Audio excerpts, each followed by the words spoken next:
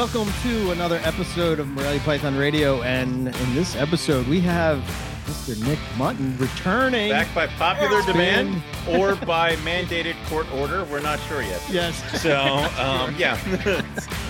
Yeah, it's been a long time. I sort of haven't bothered Nick. I told him this. He thought we didn't want him on the show anymore. I was like, no, he's Nick Mutton is podcast. I mean, gold, we always man. want Nick back, because then, we just let him. Nick, here's a topic, and then you and I can take a break for the show. I mean, yeah. But yeah, he's been busy with the book, and I don't know. I was trying to give him some space, but I thought it was time. Yeah. But yeah, so welcome back. I don't know, that's just like your fifth time on Sixth NPR. time, I don't know. Do we give him a jacket eventually? Like, it might be a few more than that. Yeah. I think it might, because we've been doing this for 10 years now, and so it has to be at least. Yeah, at least once per season. So long ago, Owen didn't have a beard and you didn't have gray hair. Yeah, I know. Yeah, look at so long ago, I might have actually had hair. Yeah, I was so youthful and full of hope. Yeah, my eyes work. Thank God that got run over. Just been beat out of you now. So disheveled, a broken shell of an as it should be. It's just yes. But so how you been, man? What have you been up to over these past year and a half? Years. I think it's been over a year. Yeah, it's been a minute. Same crap as always, honestly. Well, behind on everything. It's like you just never. No matter what you do, it's like when you have as many snakes as I do, and maybe even you already at that point, where like you cross some sort of threshold where it becomes impossible to have that many clean snakes at one time. Yeah. My baby room right now is at about 600 snakes. Jesus. It takes 2 days to clean them. But you can't have 600 snakes that are all clean, because by the time you get to, if you start on the left, by the time you get to snake 87, the first 3 shit in their water bowl and tipped it knocked it over. Yeah. Shed. Yeah. Like you're just always behind. You're just always chasing your tail. God. How long does it take to clean 600 snakes? 2 days. 2 days. Full days. 8-hour days? The entire adult building in a day if I really keep at it. The babies, it takes me 2 days to feed them and 2 days to clean them. So 4 out of 7 days of the week, I'm just fucking with those snakes. Do you have a system worked out to where like you're like, every minute of your snake cleaning routine is thought out to where you're not wasting? It's really mindless now. I've gotten into like audiobooks and stuff because I don't need half your brain tied behind your back. Really, you're just pulling paper towels out, replacing with identical piece of paper towel, throwing away a water bowl and replacing it with a different one. Right. Yeah. Okay. Mostly that. Like today I was cleaning right up until 5 minutes before we came on. And I'm cleaning. I have like a spotted python. Thanks, Ryan. I'm just latched onto my hand. This thing's horrible. I got a pair of them because genetically they're a little bit outcross, which is hard to do with spotted pythons. And they're just vicious creatures. Not very big, but it, of course, just latches onto my finger, and I'm like, I don't have time to wait around for this thing to stop biting me. So I'm cleaning with my left hand, one-handed, other pissed off snakes, and it's just wrapped around my hand because I don't have time to stop to mess with this. I got to keep going. It'll let go eventually, and I'm just going to one-handed, left-handed style, and just keep on going. I must have like 7 or 8 snakes with just one hand, while the other one finally decided it wasn't getting anywhere with my finger. Wow. That's how, it's like when you're training or whatever, you do things with one hand or, one leg, you just, then all of a sudden, I've got I have to clean basically probably an average of 150 snakes a day, 7 days a week, just to stay above water, barely. This is why Nick is like, hey, you guys want anything? You guys need anything? I'll send you a box. Like, what do you guys want? I got you. Nick's like, I'll fill the box. Whatever you need. That's the time of year when it's the hardest. Yeah. It's not always. My job is now, I would say it's stressful and difficult for a few months when everything's hatching and nobody wants to eat and they're all pissing you off and all of that. Mm-hmm. And But you get to like December, January, and I try to get more riding done because the adults are in formation, and I don't feed during the winter at all. Yeah, I don't know why anybody does. Why would you want to do that to yourself? Like I enjoy the fact that they're not eating and they're not shitting, and I don't have to clean hardly anything. Yeah. I clean my entire adult building in 90 minutes flat. Yeah. In January because nobody's doing anything. I'm just making sure they don't run out of water, and occasionally they'll crumple their paper up or whatever, but it's usually a whole lot of nothing. Yeah. It's glorious. Yeah, you taught me that early on. You're like, what are you doing, man? Yep. Like, wait, you don't have to feed them? Not every week? What's wrong with you? It says you're kind of screwing yourself by feeding them, really. I mean, yeah. It's not just the temperature cycle. There's also an annual food cycle, which coincides with the temperature cycle, and both of those things can influence folliculogenesis. So, you can get there sometimes just with a food cycle with some species. You can get there definitely with just a temperature cycle with a lot of species. But if you do both at the same time and you're kind of pulling, with both of those, you really get the best results. I always thought with some of those Indonesian pythons, you would be able to do more of a food cycle. Just because that's totally true. The more equatorial they are, there is just less seasonal variation. Those two competing sort of stimuli for reproduction. Temperature becomes more important and the more dominant one in the more temperate species. The farther south you get below the equator. So it's why with coastals and diamonds and brettles and these things get much more pronounced seasonal change. That's the primary driver. Food is secondary.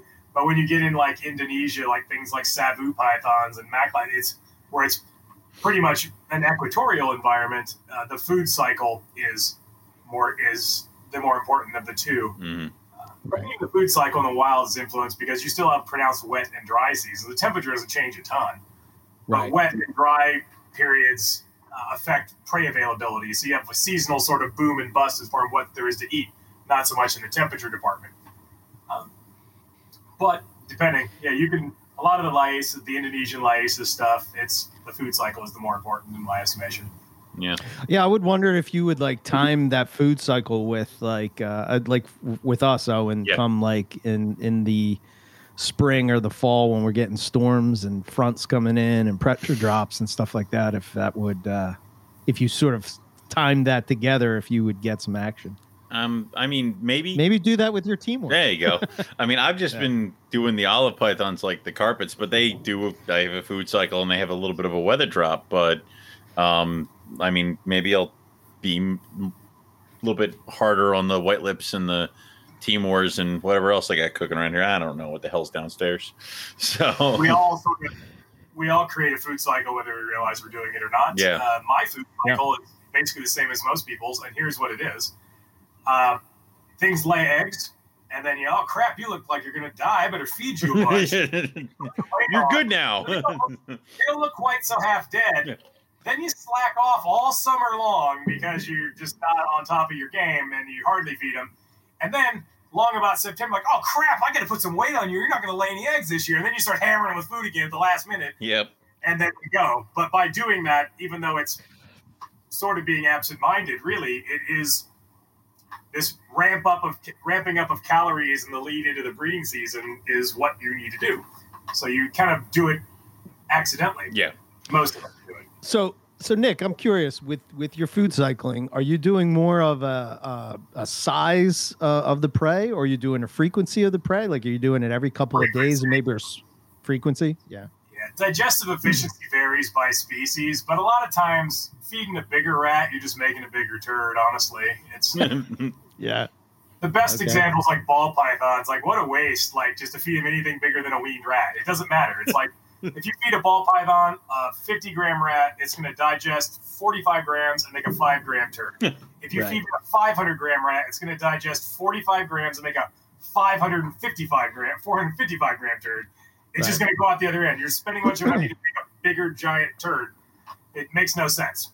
They do better on smaller meals because they can digest that more effectively. They'll get proportionally more out of it. They can eat bigger things, but a lot of it comes out the other side, and so why? Yeah, I was wondering just because every time you see a coastal carpet, it has this huge meal in it, and maybe that's just Maybe it's just what's available, and That's maybe a bias in what photographs you see, though. Yeah. yeah, They're going to eat everything they can eat. If it had eaten a sparrow, you wouldn't even see the bulge, so you wouldn't know it had eaten anything.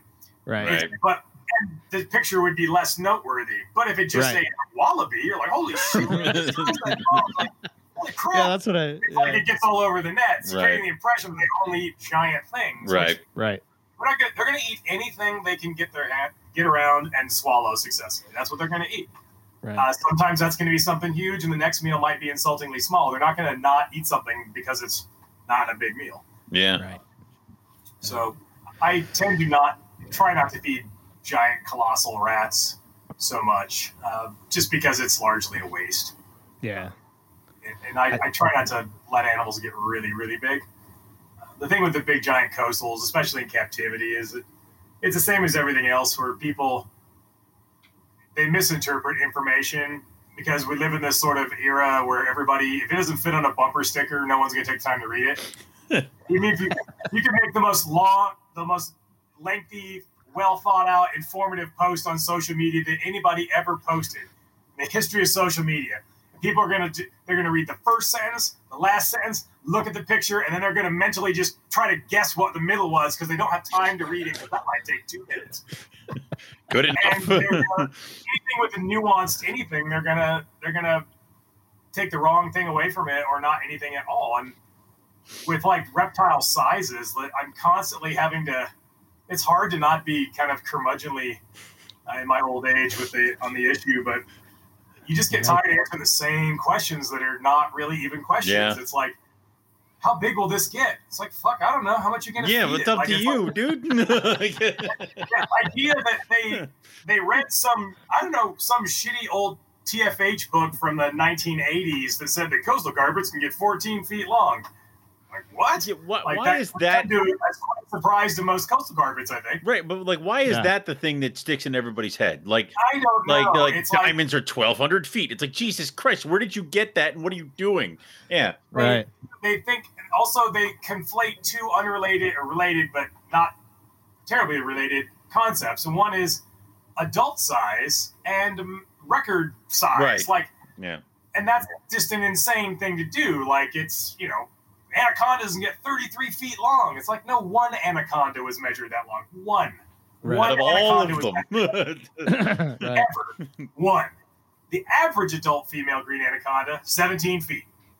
Right. And about 25% the mass of the giant one. You don't judge the giant outlier. It'd be like judging the average size of humanity by Andre the Giant. Yeah. That would be insane. Like, I'm screwed. Yeah, you're all weigh 500 pounds, so humans are huge. Like, no, that's nuts. Yeah. You don't judge the potential size based on the outlier. Yeah. The average, which is substantially smaller. And this is what kills people even with some high profile projects. And I'll talk some smack. I'll do it. But it's like, it drives me nuts. It's like, they feed the animal up to their expectation of adult size, right, which is almost always way too damn big. Yeah. This is why the Cymælia genus is the least bred of everything. And the reason is they're not that big. They keep reading, well, barneck scrubs can get 14 feet long. It's like, yeah, there have been definitely found some that big, but if you find one even in the wild that's 14 feet, is it a reproductively active adult? Or is it like a 75-year-old animal that hasn't bred in 30 years? Right. It's like the water python we found in Darwin. That thing was the biggest water python I've ever freaking seen. And it might have been 100 years right, old. And it's not breeding with shit. It might have been the great grandpappy of all of them. Yeah. I mean, the point with like the scrub pythons is that I've seen a lot of 14 and 15-foot scrub pythons. What I have never seen is a 15-foot scrub python on eggs. Not once. Never seen it. Seen a lot of big ones that people thought they were going to breed and never did breed. I have seen a lot of 7 and 8-foot scrub pythons on eggs. Yeah. I've got my Wamina clutch is getting ready to hatch any minute now. They're on day 70-something. Bred in back-to-back years. More eggs this year than last year. She is maybe 7.5 feet long, and this is her second year. She is noticeably smaller than my Brisbane coastals, like noticeably smaller. Right. And has now produced twice. My male is like a coastal carpet. Wow. smaller than my female. They're not that big, and they breed like crazy. Yeah. So it's not even the fact that it's difficult to breed. It's more of we're just breaking them. Yeah. More or less, there is right? a tendency, if you try to tell people the real secrets to breeding things, they don't want to hear it. Mm. Right. They want to believe in magic and fairy dust and unicorns and some Bigfoot. magical. There's this perception that difficult things don't breed because there's some mystical, magical recipe we just haven't figured out yet. And the answer is most often not outside of the box. It's well within the box. Mm-hmm. People just get back in the fucking box. This would work. They do everything. They grow with sticking with Cymele. And it doesn't matter whether it's a Bowen's python or a Barnack or whatever. They're all scrub pythons. Right. And it's the same thing. They get way too big, way too fat, and don't breed. And people keep fucking with them. That's just what it is. It's like, you know why people don't breed Bowen's pythons? Because they keep trying different shit every year trying to figure out how to breed Bowen's pythons. Scrub pythons as a group are highly stressed. Mm-hmm. They are twitchy animals. They're nervous. So if you keep messing with them and you don't give them stable conditions, they're never going to ovulate for you. Ever. Just leave them alone. Stability. It's like, but what does everybody do with their Malaccan pythons? We'll say there's another one that's in the same boat. Right. Actually, it probably has even less captive breeding. Right. Oh, I'll try this, and that didn't work that year, so I'll do some completely different shit the next year. Oh, that didn't work. I'll try something different the next year, thinking that there's some magical combination of things, when really the combination of things is just do the same shit for 5 years and they'll lay an eggs. It's like, it's not quit stressing them out every year. The process of follicular maturation they need to get into a seasonal annual rhythm. Right. And if you keep moving the breeding season around, or how strong it is, you're moving the food cycle, you're messing with everything, they never get that annual rhythm established, and it never happens. It's like the secret to most of this is quit messing with your snakes. Quit stressing over it. Just leave them alone. Take a couple Leave steps them back. alone. Yeah. Leave them alone. Yeah. They didn't go this year. I'll just keep sticking with this, and they'll go. It's like, if you look at the people that have bred Bowen's pythons, what's the common denominator? They quit fucking with them, and they weren't very big. It's like, Yeah. I think the only one that tiny. They're all like 7-foot females. Those are the ones that lay eggs. The big ones don't. Yeah. It's like that should be. I would say the same with white lips. Yeah. Yeah. They're another white lips are another super high strung twitchy snake. It's like, if you're going to get this thing out and play with it every day and keep messing with what you're doing, changing your husband, you're just like, you're not going to get anywhere. Yeah. white lips suck, man. They I suck. mean, they do. They do. I hate them. I have a bunch. I have a bunch too. I hate them. They're just I think that they become like the thing that everybody aspired to have. because somebody took a picture with one outside and they're like, it's rainbow colored, and now I can't get a black face white lip to save my life. You know. You know what else is rainbow? Rainbow boa. I sent you an adult pair of black white lips some years ago. That was long ago. Yeah, that was long ago. Because I got sick of their shit. Yeah, I know. They're awful. They're Yeah. freaking dreadful snakes. Like somebody was posting about them how, the other day, and I actually chimed in. I'm like, I realize this is the thing that everybody lusts after now, but you'll be rudely awakened when you get one of these. It's not. They suck. Like I have probably 400 adult pythons, and they're my absolute least favorite to work with. They're even worse than scrub pythons because they're faster. Like they're just. Oh my God! They run out of water for 15 minutes. Dead. They drop. They don't shed. They're terrible sheds unless the humidity's perfect. Yep. They're spaz out. And what's with the hairballs? The hairballs are That's a disgusting. weird That's a thing. weird thing. Yeah. It's a weird thing that the ring python. There shouldn't be a Leopython. Shouldn't be a genus. They should all be Bothrochilus. All genetics studies show that they are one lineage, and that every study supports that. But they seem very reluctant to actually Do it. synonymize them. In that situation where they're the same, Bothrochilus is the older genus, so they would all revert to Bothrochilus. But ring pythons also cough up hairballs. They're the only pythons that do that, as the rings and the white lips. But nobody's really studied why. It's just kind of one of those, I guess I don't know. No, there's been no academic sort of research into why these obscure Random animals cough up hairballs, and nobody else does. But interesting sort of, I don't know. They're cool, but They're not any fun. No. You guys actually, I almost forgot I had to do this show tonight, and I was cleaning the baby room, and I've got this baby room and grow out room, and there's 5 white lips in there, and I was getting ready to have to do the old clean and feed trick. They're so psychotic. Here's your food. I have to feed them very small meals only because I don't want them to grow too fast, because I have to feed them every week because I can't clean them otherwise. Yeah. So I distract them with a rat, and while they're killing that rat, I'm cleaning as fast as I can, and it's because they are not having it. Yeah. Not having it.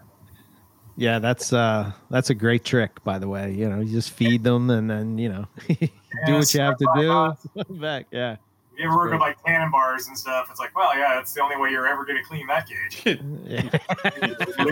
Fill their mouth with something else, and then you can. And it doesn't matter if they're captive bred or wild caught at all. No, doesn't matter. No.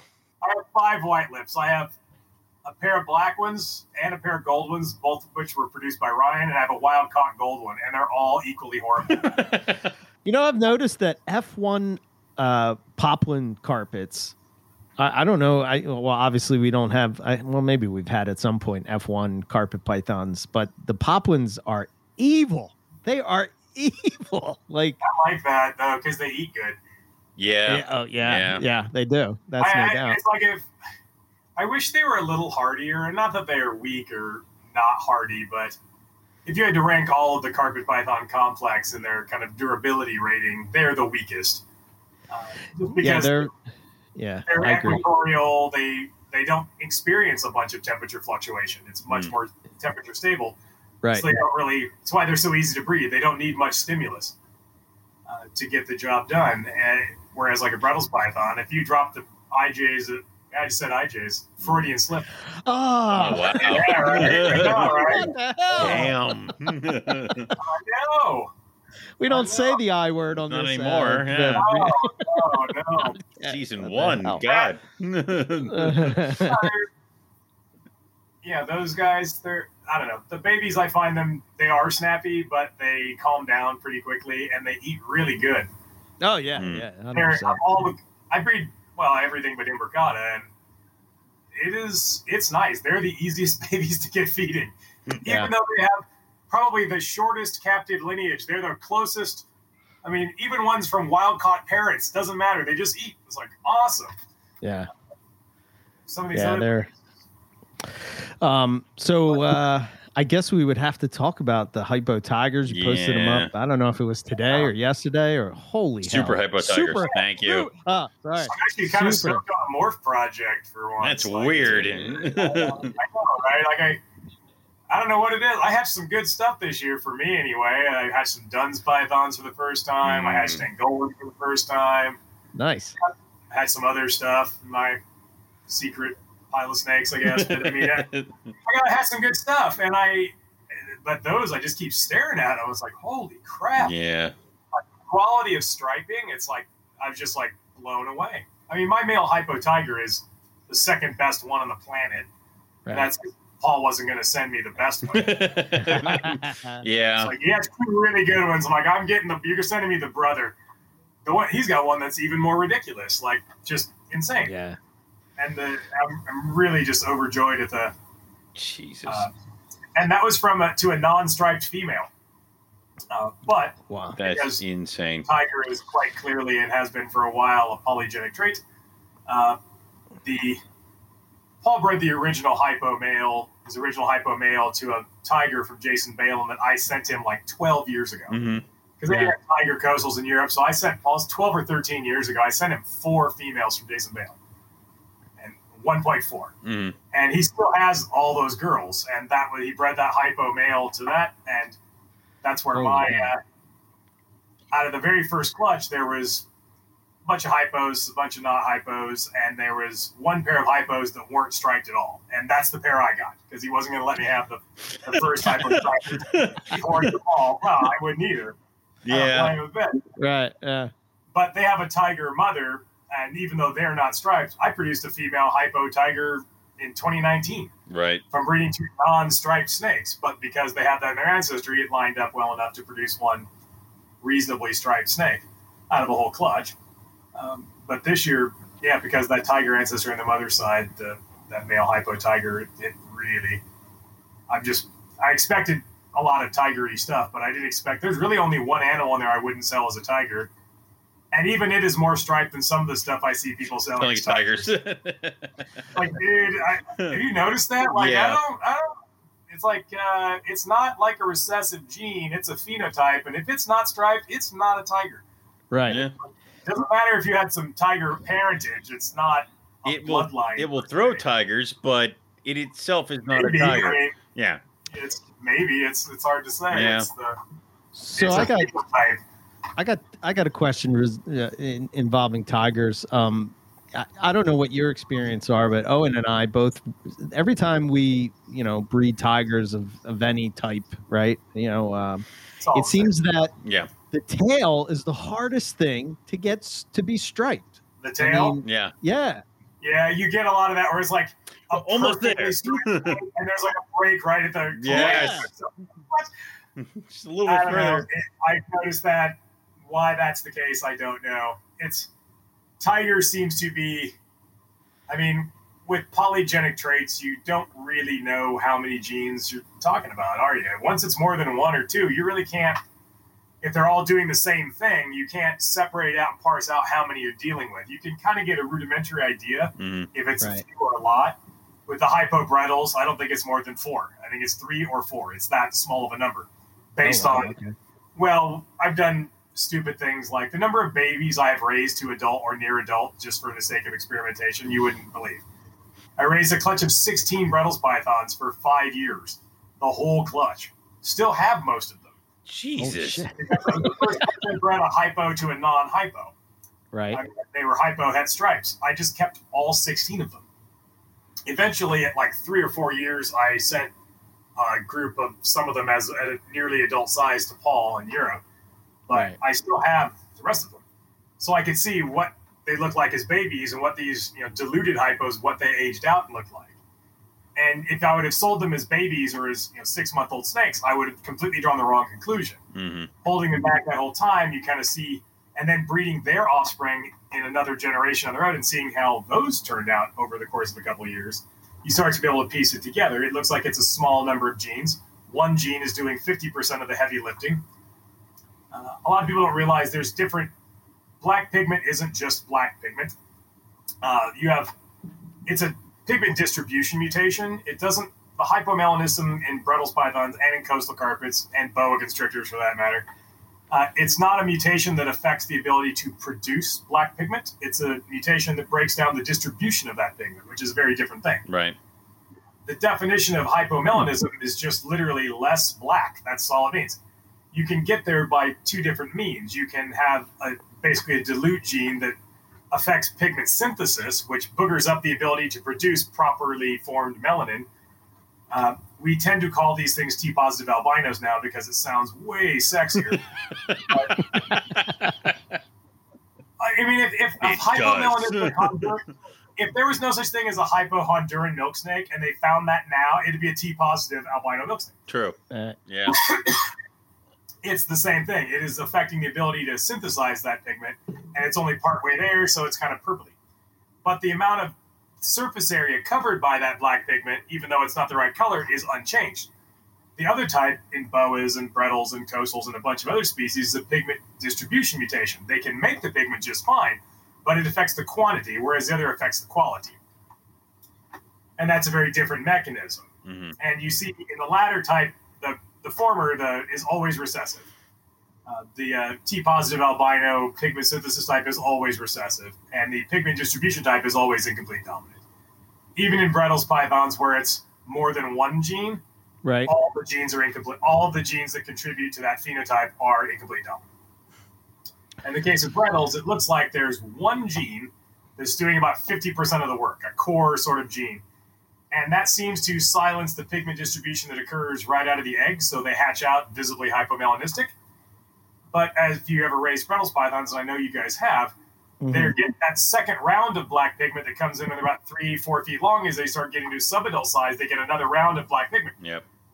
That second round is governed by different genes than the first round. So that core gene in the hypobrettles knocks out the base layer. The other genes that are in the mix don't even come into play until they silence that later distribution of black pigment. And the combination of all of those things is you start out with very little and you end with very little. Wow. Okay. I've been able to figure all that out. It's only taken me a decade. Only a decade of raising countless breadline. Yeah, it's like I gotta do all this stuff. I gotta do it with these hypocoastals. Are those super hypos? I'm pretty confident they are, but you gotta prove that out. Like so I have to hold back really nice tiger normals that aren't hypos from that same. I'm gonna use because I had some nice ones. Yeah. There's only one nice female though, and then I will use those to test breed any of the putative supers to non-hypo animals to see are they actually supers. Once I've proven out 5 or 6 supers, you can kind of look for common traits and try to, is there any sort of way to tell by looking if there's any definitive indicators that it's a homozygote. I don't know. There's just not enough data. So somebody's and nobody wants to do the work anymore. Everybody wants to just wait for somebody else to do it. And I guess that falls to me. I mean, it's just being the carpet king comes with heavy lies the crown. Heavy lifting, man. What about the whole? I argue with people a lot about the whole thing that hypo is just another version of the caramel gene. Yeah, and what do you say to them? Oh, they haven't been paying attention. Thank you for that open answer. Yeah. For everybody in the back, they are not the same gene. They are not even related. They are not at the same locus. They are not compatible. They are wholly separate and completely different things. Do they share phenotypic similarities? Yes. That does not mean they are the same thing. Right. They are, there's always a good ball python analogy, and since everybody knows all about those, like there's 4 different leucistic ball python complexes. They're all unrelated, separate different locations. They're incompatible, and there's multiple genes that make a white snake at each of those. You've got the black-eyed leucistic complex of several genes that any combination of them or by themselves will make a black-eyed leucistic that is not compatible with the yellow belly complex, of which there's about 27, and most of them look like nothing. Makes a white snake that's not compatible with the black-eyed leucistic. There's the blue-eyed leucistics, of which there's like 8 or 9 of those. They're all compatible with each other, but not compatible with the other 2. And then there's the dead leucistic complex, the hidden gene woma, spider, champagne. Any combination of them or their own homozygotes are dead white snakes, and they're not compatible with any of the others. So I guess that's it. It's like you might have. They're all identifiable. If you look at a blue-eyed Lucy, a black-eyed Lucy, a dead Lucy, or you can tell the difference between them phenotypically. They have similarities, but they are not. They are separate things. So caramel and hypo are pretty much the same. They're separate. They're not the same thing. They don't look the same, really. Like no, not that way. I keep trying to show this to people. Like it was a couple of years ago. I posted in 2019 when I produced my first super hypo. Yeah. She's a freaking mouser, so it's going to take me a while to prove that she's a super. Great. Because of course she's a mouser. Yep. And won't even do me the courtesy of eating chickens or something, so it's taking a minute. But she should be eating like weaned rats or medium rats, but I got to do it with mice, so it's just going to take a couple extra years probably. Right. But yeah, when that hatched, I posted a picture of like, here's a freshly hatched caramel and a freshly hatched hypo. Yeah. In the same, sitting on top of each other, so you can see them, and they were as clear as day. They were not the same thing. And then the same thing. Here is a super hypo and a super caramel that hatched 5 days apart, and they were sitting there right together, and they are completely look like from different planets. There's no similar, other than they have less black pigment than normal and are reddish orangish. Other than that, they are very different. I mean, if you like caramels better, awesome. That's cool.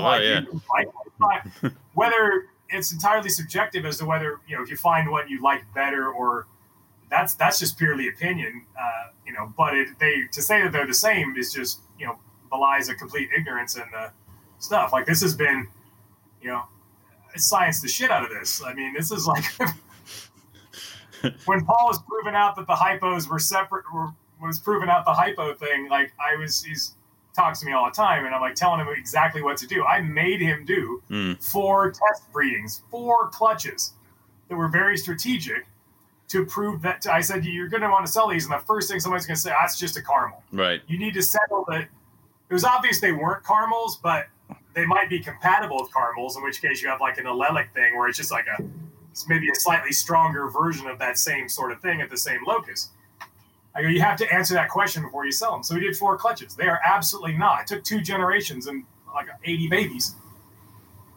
He bred a hypo to a caramel. Yeah.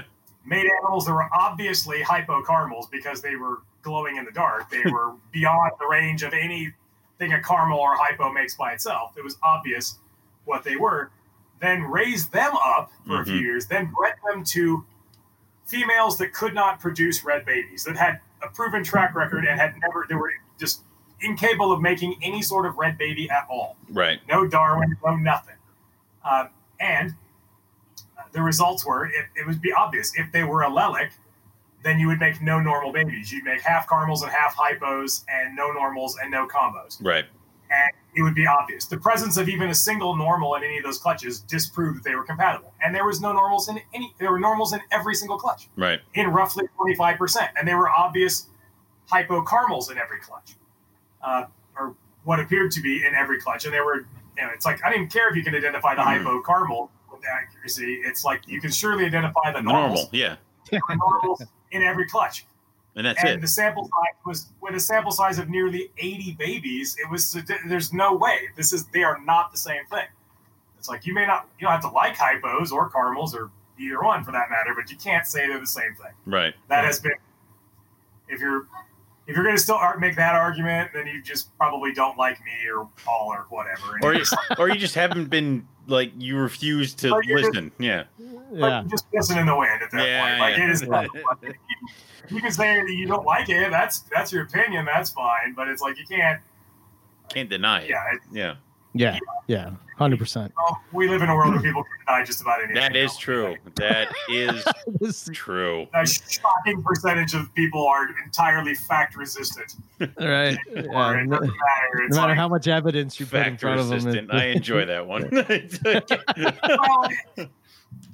and you can't reason with people that are fact resistant because what your argument is, you're going to use facts and science and data to convince somebody that their opinion is wrong. But if their opinion was derived in the absence of facts and reason and data, they're not going to be swayed by evidence. They are resistant to it.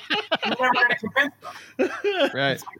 Yeah, that's unfortunate. So you're just like, all right, cool. I guess vaccines cause autism. Awesome. Like, carry on. Thank you. All right, have fun. Put on your hat or whatever. It's like you're not going to convince those people of clear and unequivocal science because they don't believe in science. That's why they have these opinions. You're not going to convince the flat earther that the earth is a sphere with facts and science. Right. Somewhere there's a flat earther right now driving an Uber using a GPS with using geosynchronous satellites that are orbiting the earth and not seeing the irony in that. Right. There's a guy that guy exists right now. Flat earther using GPS. That's awesome. Me and Owen were talking about stripes the other day, and one of the things that came up, and I figured you would be the guy to ask, right? When you have a recessive stripe gene, like in Brednals, right? Yeah. Have you done any kind of selective breeding with that? Can you selectively breed? Can you refine a recessive trait like that? Can you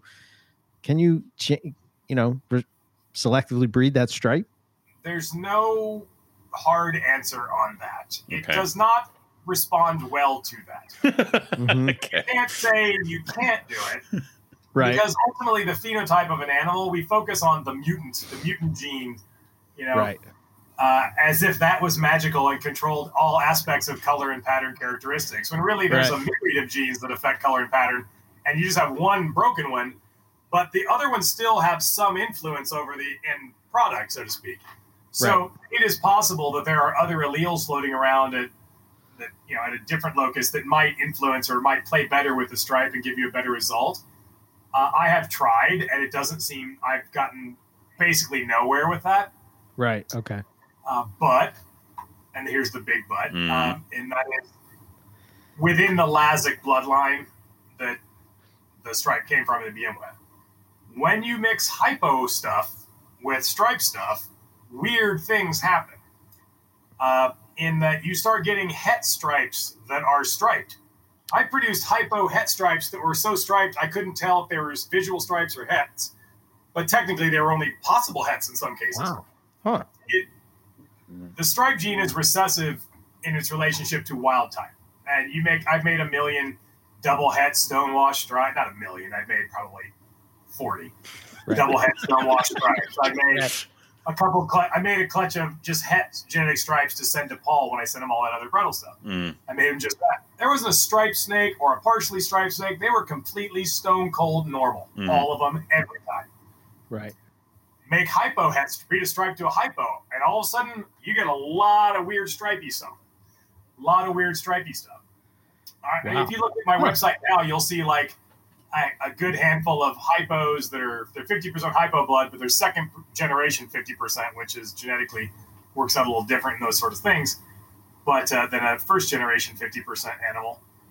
But they're 66% het stripe, and you can just go down the list and tell which ones are het stripe because it's really obvious. They have really aberrant patterns, dorsal striping, and then they'll be like, and 1/3 of them will be completely banded, normal-looking snakes. Really, really, really abundantly clear. If you want to make hypo stripes, which ones you should probably get. Right. Really clear. Gotcha. That only happens with hypo, and I don't think that the hypo alleles. I think there's something in that bloodline of Brettles pythons that is probably plays nicer with the stripe. Gotcha. The hypomelanistic genetic stripes that I've made, which I've made 7. Every single one of them is ludicrously striped. Like they look like the best tiger coastal you ever saw, but it's a Brettles python. They have flawless, perfect stripes in a way that the normal stripe gene never gets to usually. Right. And even the stripes that aren't hypos from those clutches, because you get a small percentage that won't really be hypomelanistic enough to even say hypomelanistic. It's a glorified normal. They have perfect, crazy stripes. So something in that other bloodline of Brettles plays nice with it, and so that might be evidence that if there are other alleles in other bloodlines you could select for in a project, it does suggest you can refine and make better genetic stripes. Because I made non-hypo genetic stripes that are insane, but I think you have to borrow some alleles from that other bloodline because there doesn't seem to be enough in the Lazic line to really do a lot if you stick within that one bloodline. And I've never bred striped an Afors or a Harris line animal or anything. It's possible that you might get better results there too. I don't know. I've never tried. Gotcha. That's too many projects. Yeah, not man. enough time and space, You would even believe it's nuts. Like I don't know what I'm gonna do. Do you need some Brettles python adults? Like 8 or 10 adult? Like, No, I'm tapped with my 5. I got 2.2. I got two pairs of hypo genetic stripes that are growing on and getting big, and I've got 2 pairs of hypo stonewash het per stripe. Jesus. There's 2.2 of those. And this year, I've got 3.3 hypo stonewash, full blood hypo visual stonewash that are, they should all be ready, but they won't be because I can't feed everything that much. But I got some that I'll probably be able to try for a clutch of just breeding them to each other. Wow. Yeah, Cool. it's too many snakes. It's too many snakes. When we think of when we're talking Bredli, you had done that talk. Where did you do that? The one that I think you and Justin both did a talk. You did it on carpets, and it was maybe 2019. You did it. The Herpeton Symposium. That's it.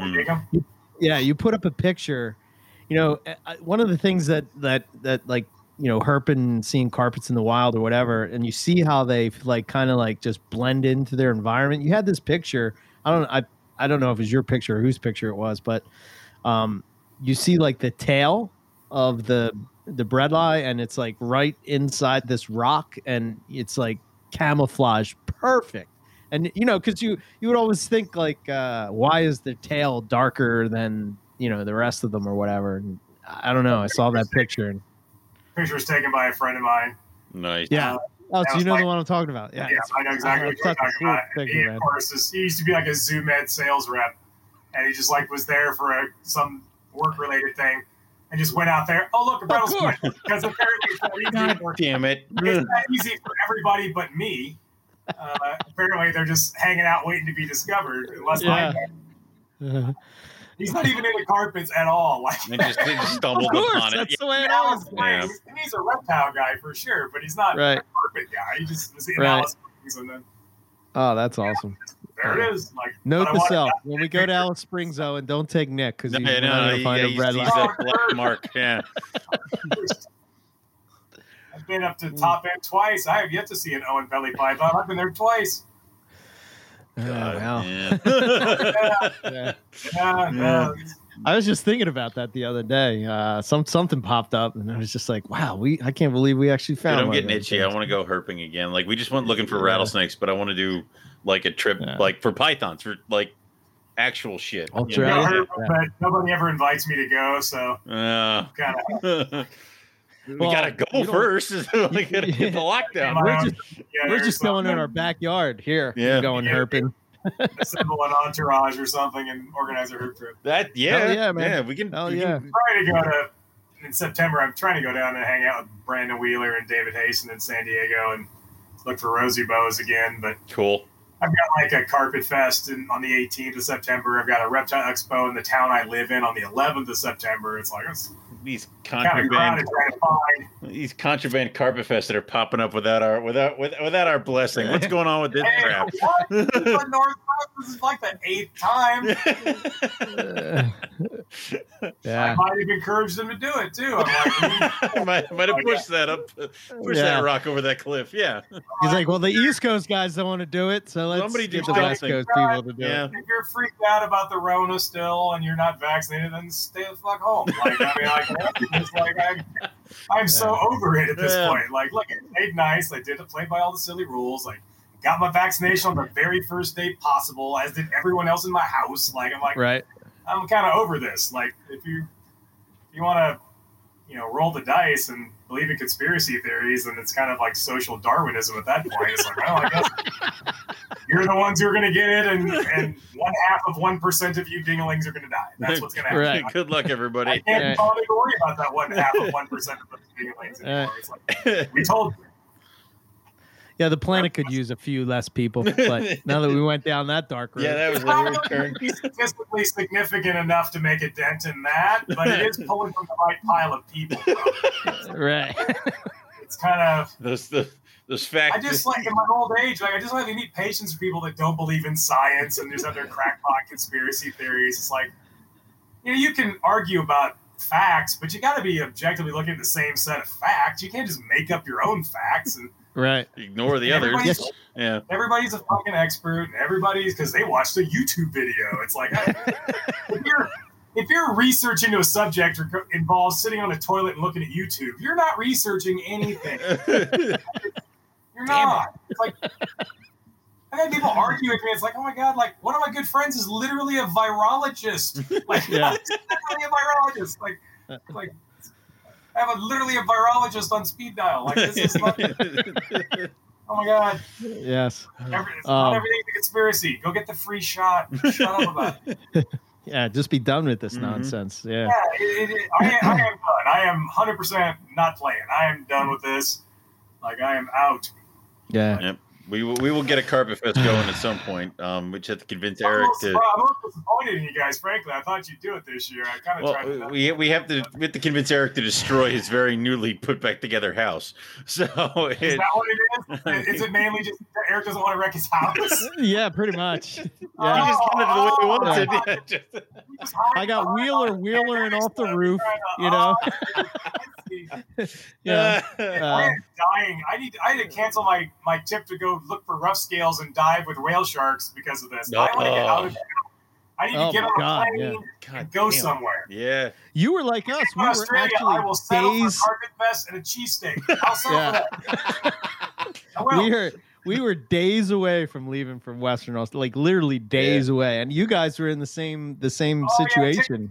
and I bought everybody's ticket. I was there. There's a moment where like, oh my god, I have $10,000 in airfare that I just paid for everybody in my group. I just to make it easier to get all the seats booked together. It's just easier if one person pays. And Right. Right. Of course, me. And then like, oh shit. I mean, the airline was really good about refunding it all, but there was a minute where I'm like, oh crap. Yeah. But Yeah. yeah. I just left it as credit, so that way Going back at some point. stays Yeah. there, you know? Yeah, that's So much to see. 2022 maybe they'll open up. It's like, you guys are out of your minds. The Yeah. country's biggest export is tourism. What are you doing? Yeah. It's crazy. Yeah, now that I'm into monitor lizards, which we had a little bit of a rant before about monitor About lizards, how but they are, yeah. Yeah, you know. No, yeah. Yeah, man, when you start to see the other Australian reptiles besides the pythons, and you start to, I don't know, you're like, oh shit, I got to look at that too. I got to pay attention to this. And it leads for a lot of like days of no sleep though when you're in Australia, because it's like, oh, well, during the day you're chasing monitors, and then at twilight, at dawn and dusk, you're looking for blue-tongued skinks because they're active there. And then at night you're looking for pythons, and then you sleep on the plane on the way home, and that's it. Right. It's like the whole way pretty home. much. Yeah. You're just surviving on caffeine, meat pies, and adrenaline, It's, pretty much. Right. icebreakers and whatever you can find at Ice the. break- oh, There you yeah. go. Yeah, man, they're the best. They are the best. My last trip to Australia, I gained 17 pounds in 13 days. Yeah. Which, considering that a pound of body fat is the equivalent in calories works out to be 3,500 calories.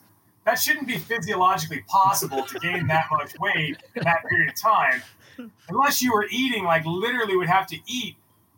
I'd have to be eating like 9,000 calories a day or something, just insane. But somehow, apparently, eating sausage rolls and meat pies while sitting on your ass driving around all day. That'll do it. Yeah. Apparently. It's the ice break. Yeah. They push you over the edge. Yeah. Yep. Love those things. Oh, my goodness. Best. Especially you get those like out of the way little roadhouse in the middle of nowhere, and they like make their own sausage rolls. Yes. So it's like a lot easier.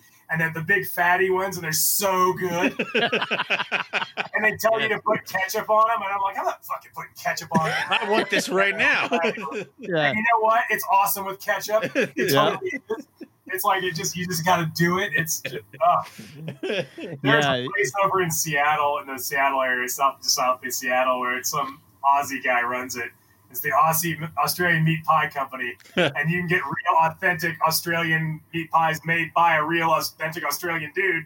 Dude. And it's Oh. glorious. It's right by the airport, so I do international shipments. On those rare occasions, I have to do an international shipment. I will stop and get some meat pies. That's awesome. Best. That is fantastic. Yeah. Yeah, and everybody that does, I remember when the first time you were telling me you have to eat the meat pie. You have to eat the meat pie. I'm like, what is this meat you gotta pie do you're it. talking Yeah. about? And then I pull over to the gas station and eat the meat pie. I'm like, oh yeah, this is glorious. It is. Like, Glorious. people don't realize when you go on a trip to Australia like that, it's not just about the reptiles you see. Because a lot of times you don't see anything. There's times you get skunked. It's the whole experience. You got to eat. I've traveled around the world a lot, and you want to experience the culture. You eat the crazy food. You do all the stuff and the things and everything. Yeah. It's Yeah. eating the food, and you just got to embrace it. It's awesome. Yeah, I think I ate a burger with like beets on it. like and a I'm like, fried yeah, egg and whatever it half a is, man. beet, Just- yeah. You know what? It's weird too, Yeah. but it's great. Like Oh, I don't it's good. understand the better places you get like it's fresh beetroot that's sliced, not canned. Mhm. Yeah. Yeah. And, It's like- and then it just turns into like pink juice that's running down your hands. Like It's it's just gross. Like, all Yeah, it's over. great. Yeah. I don't get it, but it's good. And they're like, yeah, Yeah. like burger and cheese and bacon and everything else. Some beetroot yeah. and fried egg. And Yep. it's like just this massive, like, It's Yeah. piled up so high. It's like this is impossible. But yeah, you got to do Yeah, it all remember I over. couldn't even fit it Oh, in yeah. my mouth. Oh, Oh, it was yeah. great. It was great come stuff. to the defibrillator. Yep. Yeah, exactly. God. Last trip we went up the Cape York Peninsula, and we stopped at the Archer River Roadhouse, which is a point of no return because right after the Archer River Roadhouse, you have to cross a river and they close the road, and you're not able to go in the wet season. We were pushing our luck, but we stopped there because it's the last chance civilization for a while, and they made a great burger, of course, because all those places do. And I watched Stephen Katz eat 2 of them. And Holy shit. God, God. like, what is wrong with you? What are you doing? Why are you doing this to yourself? Like, how can anybody? And I'm not a small guy at all, but it was just he ate one and fries, and then got another one and ate the whole thing. Just, Damn. Oh, holy shit. yeah, no, it was. I don't know. He had a death wish or something like that's like. I could just hear his arteries clogging. Yeah. I'm dancing with the devil I mean, today. yeah, he's a young man. He'll recover quickly, but Jesus. Yeah. Oh, goodness. Oh my God. I couldn't believe anybody can eat 2 of those. Wow. Yeah, I miss the Australian burgers. They do it right. And sometimes I'll get a pineapple ring on some of them. You get like a Yep. What do we got? Sweet, savory, bacon, salty, whatever, man. It's everything. It's great. These people order a cheeseburger. What do we got in the fridge? Just throw it on top of that thing. Yeah. Holy hell. I think Australia's got great food. Yeah. So, how's the book coming along? What's going on with that? Oh man, I knew you were gonna ask me about that. I mean, it is really a. I figured I'd warm you up with some talk of burgers and I don't have to answer questions about it anymore. It's kind of, every day it's like I get like multiple emails a day. Hey, when's that book gonna be out? The release announcement is Nick. Here, now shut the hell up. It's just, It is. I mean, there have been a lot of delays. I will say with absolute confidence, it will be worth the wait, and people will ultimately be glad that it was delayed. Okay. Because it will be better for it. It has exponentially grown in scope and scale from the first edition. It is hundreds of pages longer. It's like basically the first book rewritten and then another book added on top of that book. There's, I think, 3 or 4 chapters that weren't in the first edition. Every chapter is probably 30% longer. Just like, okay, for example, like the morph section before. Right. The text, the text file for that, not all the pictures, just the actual written words on the page, in the first edition is only about 3.5 pages long. Mm-hmm. Okay. It's a brief introduction and then little blurbs about what you're looking at. It's just a picture gallery. The text for the new version is 23 pages long. Holy shit. Oh, shit. And I haven't even written anything about morphs, about what any picture is. That's just, there is there's an in-depth discussion about how morphs work. What makes an albino? What's the nature of that mutation? How is it breaking this process to produce an amelanistic animal or whatever? So you kind of a glimpse into the mechanisms at play that morphs bring about these alternate phenotypes. There is a section on basically, so you think you got a new morph. Here's what you do to prove this out. Yes. Excellent. People that don't want to do it the right way. It's like, if you got something, you think it's something, and it probably isn't. Because, frankly, most things aren't. I've proven out a few morphs, and I've had a lot more that didn't prove out. Yep. It's the nature of it. The odds are against anything proving out. But you have to do the work. And it doesn't matter what it is, you have to you have to take all of your available data that you can be confident in, and you construct a series of experimental test breedings in which you remove all other possibilities and you arrive at what the only thing it can be. And that's what you do. And nobody wants to do it anymore. They always want to jump right to, they bred some weird thing and they start selling hets straight away because they're, want to cash those checks. And they inevitably, not always, but very often end up, and I don't know whether it's people do this out of just a desire to defraud people or just because they just believe their own bullshit. Right. It's like they want to believe it so badly that they suspend all disbelief and just like jump right to the conclusion that they want rather than the conclusion that evidence supports. And so there's a section on how you prove out. What are the steps? What do you need to do to prove out that sort of thing? Nice. And if you go through all these steps, and you'll know. It's not. You wrote that for the reduced pattern diamond people, didn't you? You wrote that for the reduced pattern diamond people. I'm sitting here looking at one, and I swear to God, if I have to be the one to figure it out, we have a problem. Because I really don't like diamond pythons. I'll admit that. Mine are all jerks. They all hate me. I don't, because I never feed them. Right. Because they're diamond pythons, which is why I have. Right.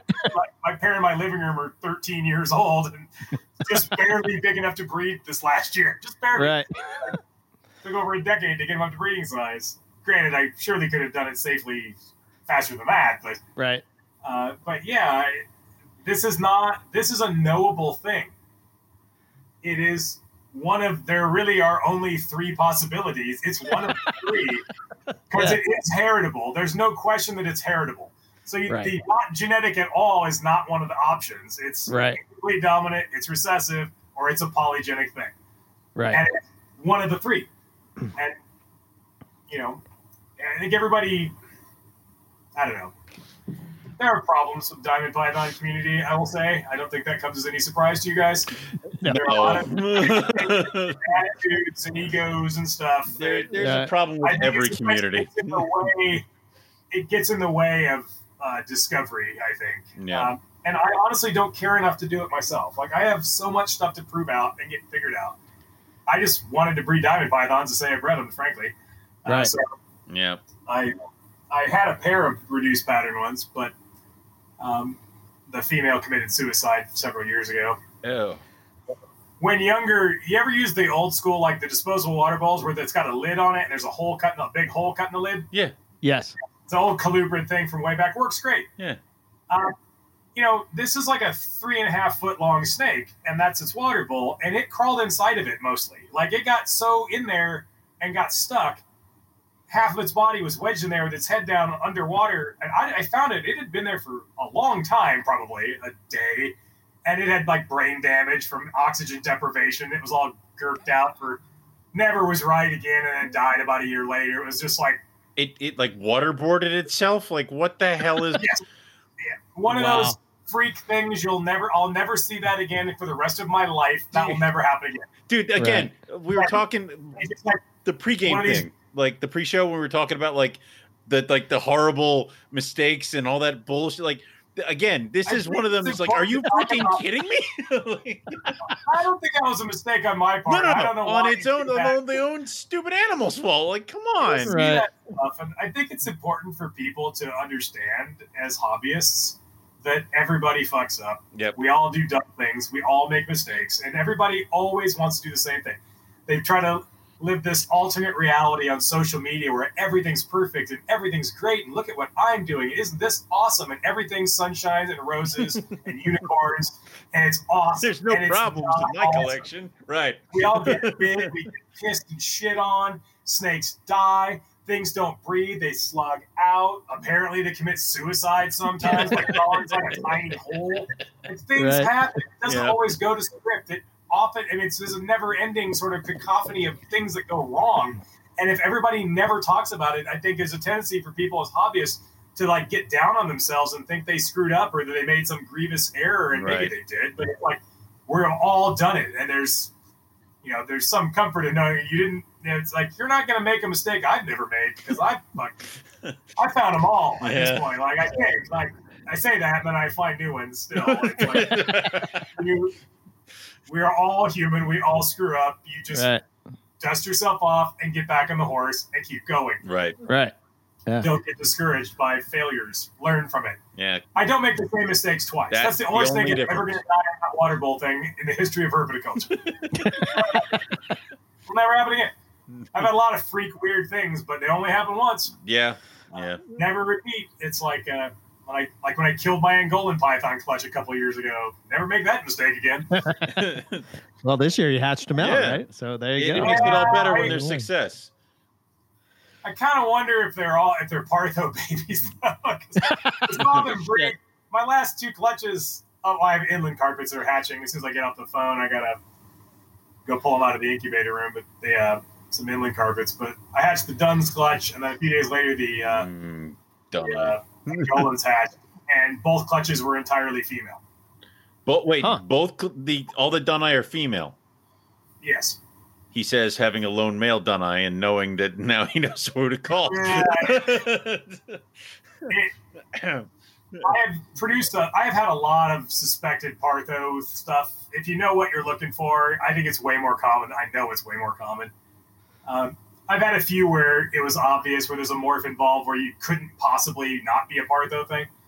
But I've had others where you get I had a run of 37 consecutive females over 3 clutches from a pair of Nova Guinea carpets. Yeah. I bred the pair 4 times, never saw them breed ever, but they were in a place where it's kind of hard to look in their cage. The first clutch was 1 male and 7 females. I held back the only male in the clutch and one of the females. Second clutch was 12 females. Third clutch was 13 females. Fourth clutch was 7 females and 5 or 6 more dead in the shell. Full term died. I let her maternally incubate. She didn't do a good job. I sexed the dead ones that were full term in the egg, and they were all females. The statistical probability of hatching, even if you throw out the 1 male to 7 female ratio the first clutch, just the 3 consecutive clutches of all females, I think it was like 37 females in total, the statistical probability of that is billions to 1. It's almost incalculable. It's, like my Angolan clutch this year is 6 eggs, 6 babies, 6 females. The odds of being 6 females out of 6 eggs is only a 1.5% chance. Wow. Jesus. You keep cutting that 1.5% chance at 6. At 7 babies, it's 0.75% of a chance. And then you keep cutting. Now imagine if you kept doing that 35 more times.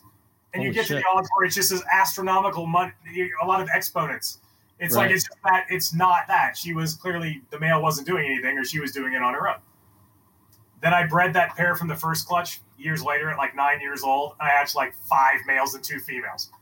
I saw them breed, totally normal sausage. Wow. Face. So now I just hatched a clutch of olive pythons, and I have 1.10 out of the olives. Yeah. Would that be considered a potential? Hang on, just don't tell me, but were there by any chance any babies that didn't absorb their yolk properly and or sat in the egg for days after, like, everybody's hatched and they're like, there's like a couple just still sitting in the egg for like 3 more days. This is not good.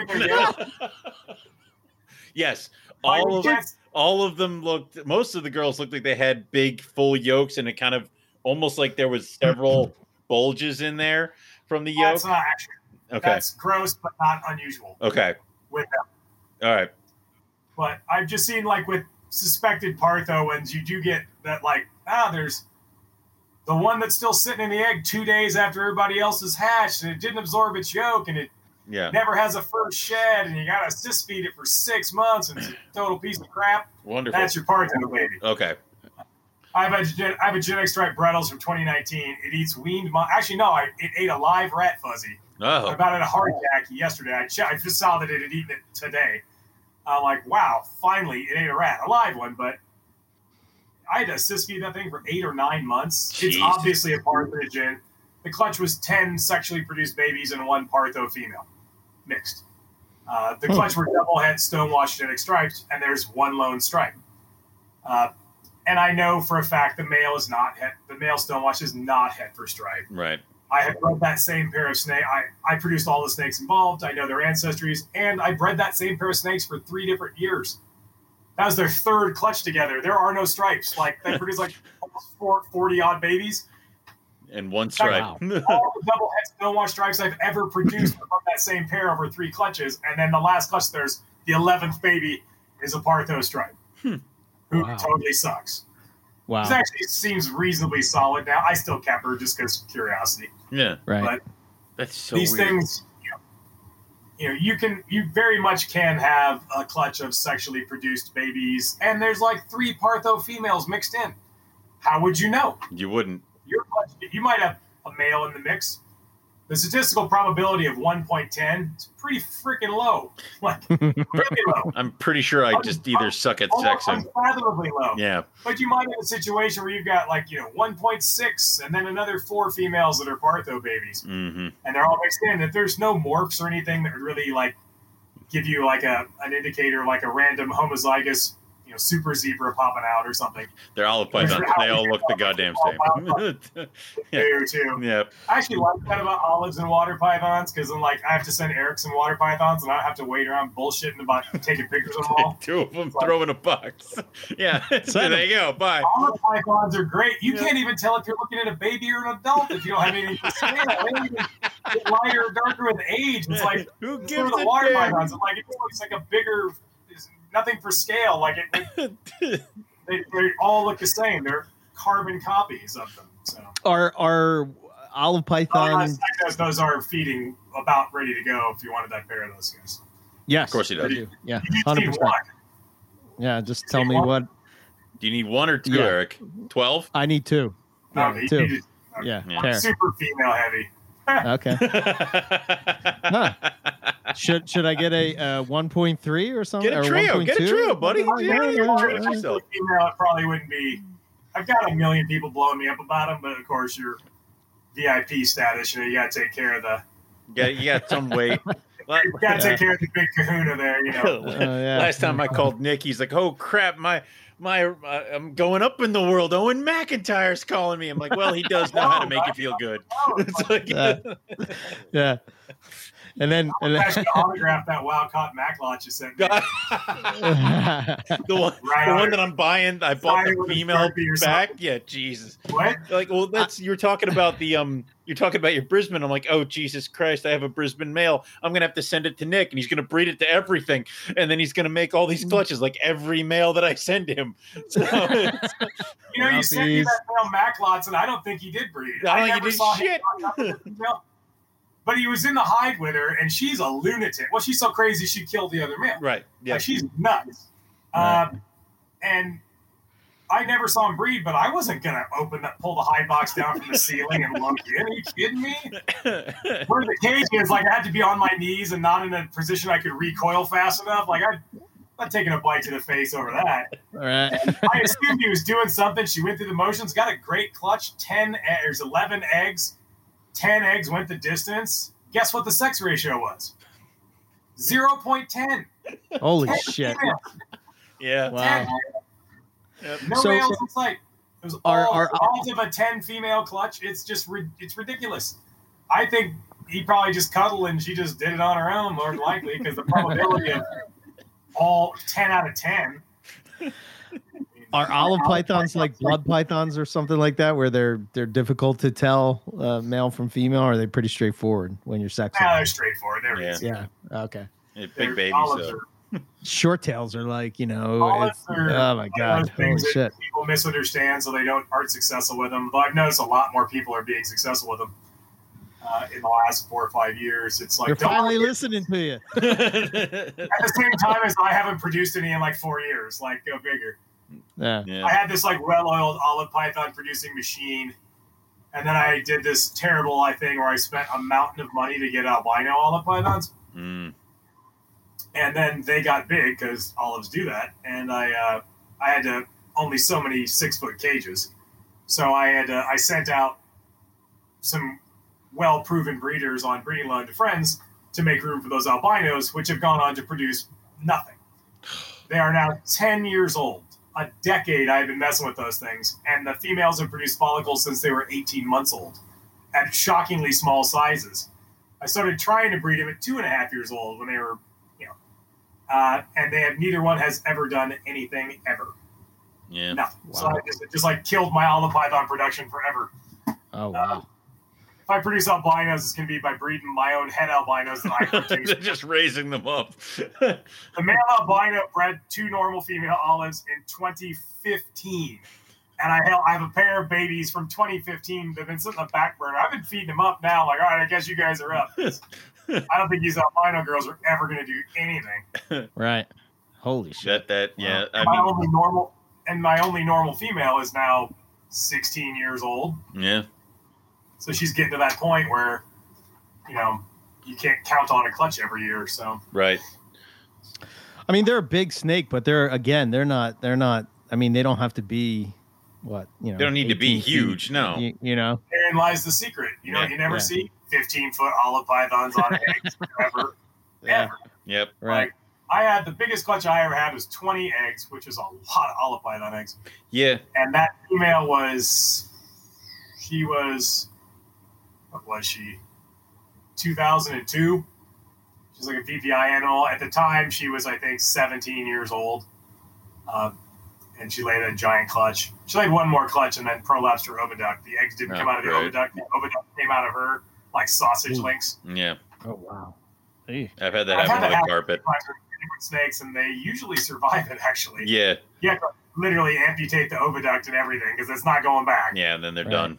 Which I did, but in her depleted state, it was a giant clutch, and she was like 18 years old, and she lived for some months, but never bounced back after that. Yeah. So it sucks. There's like one of the only snakes I actually got a little not attached to, but kind of like so I've had this snake for so freaking long. Yeah. Some of these older, animals you've had for 20 years. That's what you get You into. don't really see that a lot, right? You Well, know, you're supposed to. I mean, well, I know you're supposed to, Yeah. but you know, People always you're like, supposed to do a lot of things. yeah, I feel like, the number one thing that kills snakes at my house is cancer. I've had Because several. if you keep them long enough and they get old, eventually you start getting old people things. Just happen to snakes too. It's like you start getting things that come with age. The age is a bigger component, and if they're still alive at 14, 15 years old. Yeah. Most people, I think, they think these things live 8 or 10 years because that's their expectation, and they're dead because they're feed them too much and push them too hard and breed them too many times, and then they burn the candle at both ends, and you shorten their life expectancy. Yeah. I think green trees are probably the worst because of what people do. You know, like I can't even I know nobody listening to this can. You can almost hear my eyes roll when I say it. You can hear an audible eye roll. It's like, oh my god. You know, Matt Somerville just posted up 2 videos of him herping the Cape York, and he found, I think it was 12 green trees, and guess what? None of them were. Not hard to find. Huge. Hard part is getting up there. What? None of them were big. None of them were big at all. They're not supposed to be huge. I went up, found one. Oh, look, there's a green python. Guess what it was? 300 grams soaking wet. Had a giant head on it. It was obviously a full-grown adult. Yeah. It's because they're little tiny snakes. But you can't convince some people in that community of that. They've convinced themselves of a bunch of things that aren't true for so long that even now, in the face of overwhelming evidence, they're just, nope, I'm just going to stick with this.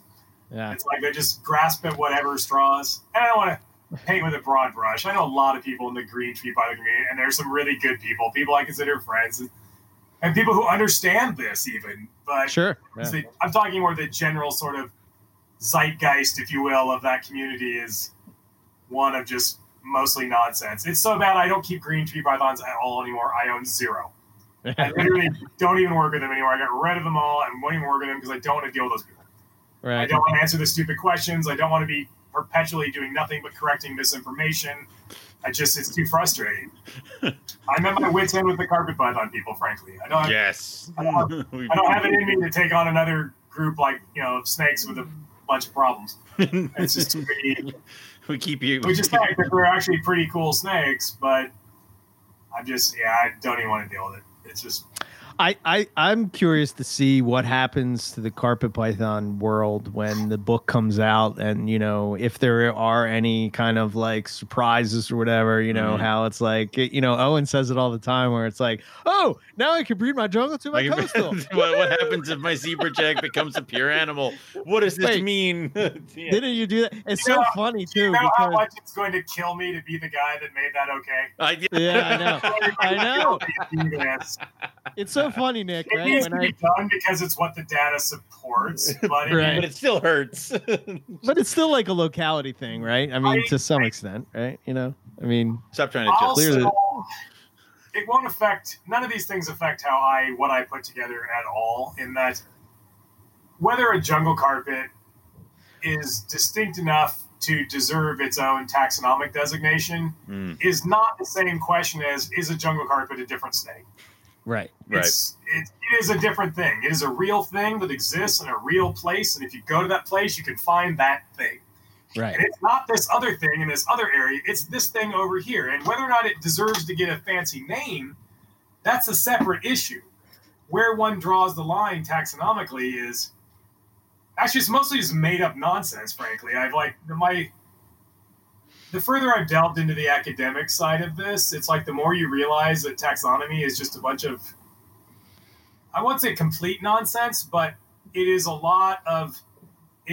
in some aspects ego-driven and ideologically driven, and it represents much more so the mindset and attitude of the person who wrote the paper than it does any empirical data all too often.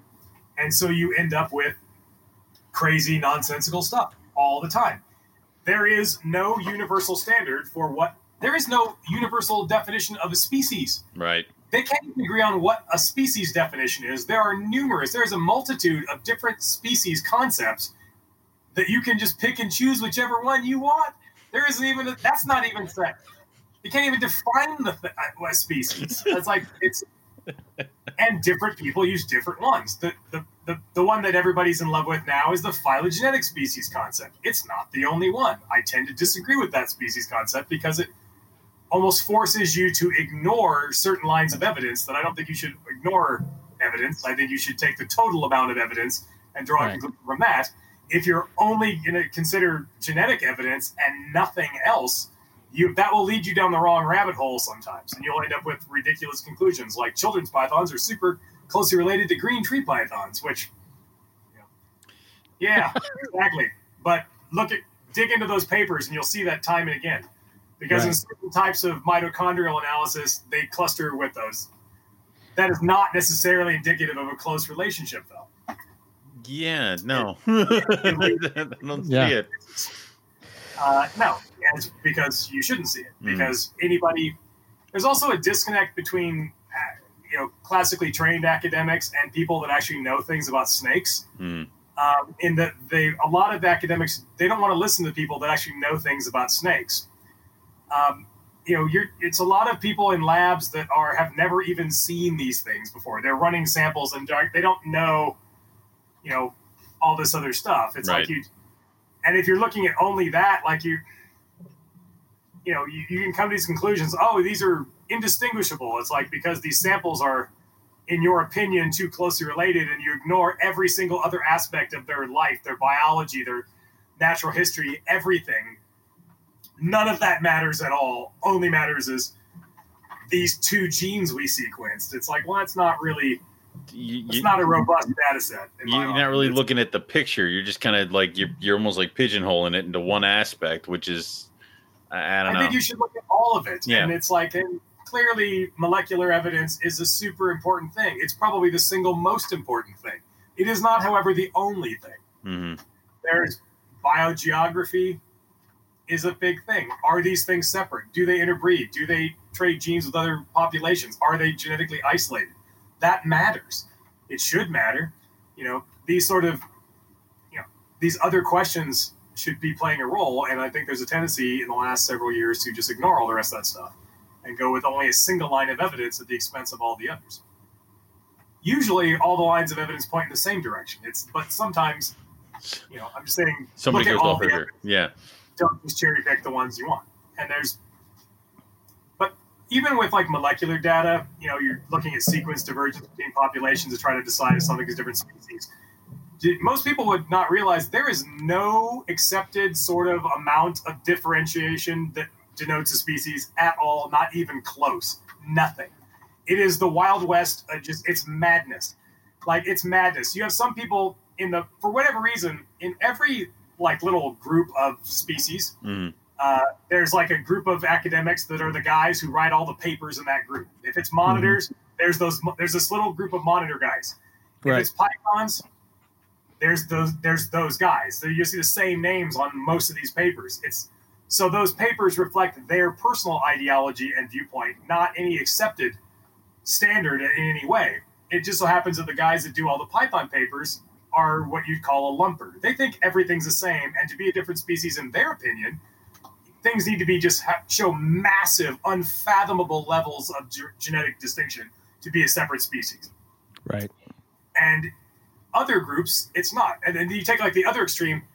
Most people don't realize there are a number of bird species which are reptiles. They're archosaurs. So here's another divergent branch of reptiles. That these species of birds are classified not by any amount of genetic differentiation or any phenotypic variation. They are classified as separate species purely and solely based on the songs that they sing.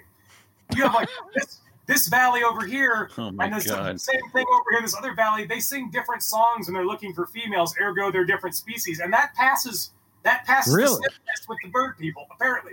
Wow. But like, couldn't it just be the same species? But over here in Pythonville, we need to be 5% sequence divergence, which is freaking madness. Because if you held a standard of 5%, then humans and chimpanzees and bonobos and all the great apes would be Homo sapiens.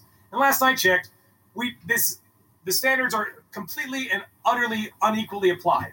You have, if you applied the standard that most of these papers apply to pythons, if you applied that, you'd have one elephant, you'd have one bear, you'd have all people living bear. in extinct hominid Yes. the same species. Every hominid lineage that we've ever found a fossil of would be the same species. Everything would be the same. It's like because all of that is less than 5%. So that's an absurdly high standard that isn't applied to literally anything else. But that's what these guys believe, and they write the papers. And another thing that taxonomically I don't think people realize is that you don't have to accept any of that stuff. People put out a paper. They put out a paper, and here's their thoughts on the matter, and they try to do whatever formally or what have you. And other researchers can read that paper and say, yeah, I'm not going with that. You don't have to accept anything. There is no like, oh, it's published, so it's officially the law of the land. That's not how it works. Like Antaresia paper. It's like, yeah, I'm not gonna. Yeah, no. Now it's a hard no. Like it's like that's not right. Like that's. They just they left out the pygmy banded stuff, right? That's not even in there. I guess the biggest question in Antaresiaville is not even addressed at all. That shows you. And wait, what? And Stimsons and children's pythons, which have been upheld as distinct species in every single paper that looked at their DNA ever published, they're the same thing, but somehow spotted pythons are three different things. Even though there's, it's like what, including like the New Guinea spotted pythons are their own thing, really? Like that population of spotted pythons that would have shared gene flow as recently as 6,000 years ago, they're their own thing, but a spotted and a children is children and a Stimson and I are the same thing. It's like it's like, you know why? Because if you want to convince yourself that spotted pythons are three different things, you get to name a couple new things, and there's a whole lot. That's a lot cooler than not naming new things. So that enter into the mix, but it does. We all know that it does. Right. And not just in all of taxonomy. It's like, I don't know if you guys are big on human anthropology and that kind of stuff, but recently there's some Chinese researchers found it actually was found in the 1920s, and then it kind of got lost and then rediscovered an incredibly well-preserved skull that's 146,000 years old from China. Nice. It's freakishly perfect. Like almost never would you find something in that state of preservation. And they, of course, named an entirely new hominid species, even though it's all bullshit. It is quite clearly, do you know what Denisovans are or were? Nope, not off the top of my head. Let's go on the mother of all tangents. Go for it. Basically, archaic hominid lineages. Everybody knows what Neanderthals are. Most people know what Homo erectus. If you go back 250,000 years ago, you had 7 to 8 different species of humans, totally different species of humans in different places, all at the same time, overlapping, interbreeding. Basically the lineage that goes up through the Middle East and goes up and ultimately becomes Neanderthals. That lineage splits east-west, with a population moving east and a population moving west, and they make sister lineages. Mm-hmm. The ones that go west into Europe proper are Neanderthals. The ones that went east become a group called Denisovans, which we didn't even know they existed until about 10 years ago when they sequenced the DNA of a finger bone found in Denisova cave in Siberia. So turns out it's a different species entirely that we also interbred with, and they also hybridized with Neanderthals because that's what people did. And they've never found much remains. There's like a jawbone, there's like in Tibet, there's like a jawbone, part of a lower mandible, a couple teeth, and a finger bone. That's all that. But we've got their DNA from that and can learn a lot. This skull in China is quite clearly a Denisovan skull. It's like, but if they say it's a Denisovan skull, it somehow takes away from the glory that they heap upon themselves for discovering a new hominid species. So they named it something else, even though anybody with basic arithmetic skills can tell. It's like there wasn't 2 species of archaic humans that looked very much like Neanderthals roaming around in China at exactly the same time. It's one group of people. You just found that here's the first skull of one, but you wanted to name it something fancy to have those naming rights, and that's a big feather in your cap if you're an academic in that field. But it's going to take how long to disprove that? Like, because now they're going to have to study it and do whatever, and whatever. Yeah, it's like, if you just drill a hole in one of the rear molars, you can oftentimes get good DNA. Because the teeth are the best preserved DNA really well. It's one of the hardest natural substances in the world is tooth enamel. So it kind of encapsulates that stuff. But I'm just saying, like, taxonomy is not the be-all, end-all of anything. I will say that in the new book, our taxonomic arrangement that we are going to have as far as species, subspecies, will not be the same as it was in the first edition. Oh, God. A couple of things you can probably already figure out. It's like there are a couple that are just not, if you look at taxonomy and what's a species is like a three-legged stool. And one of those, DNA is definitely one of those legs. Mm-hmm. And biogeography, are these things isolated? Are they interbreeding? Are they reproductively isolated? That's another thing. And are they phenotypically different? Do they look different? Are they bigger, smaller, lighter, darker? Are there physical differences to them structurally or anatomically or physically or whatever? And you look at all three of those things. And with some of these carpet python subspecies, you find like there's no appreciable difference genetically.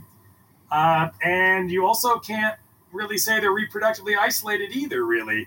So you really and if you have a one-legged stool, that shit falls over. It's like you really only got, it's a paint job difference. And it's like, well, if it's a paint job difference, that doesn't really belie any deeper, level of evolutionary change. I mean, I took yellow jungle carpets and made them into bright white jungle carpets in 7 generations. Yeah. Right. That's just some ding-a-ling snake keeper doing that. Like, it's like you make massive, like, I've got a lot of selective breeding projects. I can completely change the phenotype in 3 generations of any of this stuff. Like, I have the most insane tiger Darwin carpet starting with nothing. It's like it doesn't take long if you just focus on it. You can do that. Nature's really good at doing that. So if the difference is literally just the paint job, that's probably not enough, even in my opinion. I tend to be a splitter, honestly. So you have to compromise some things.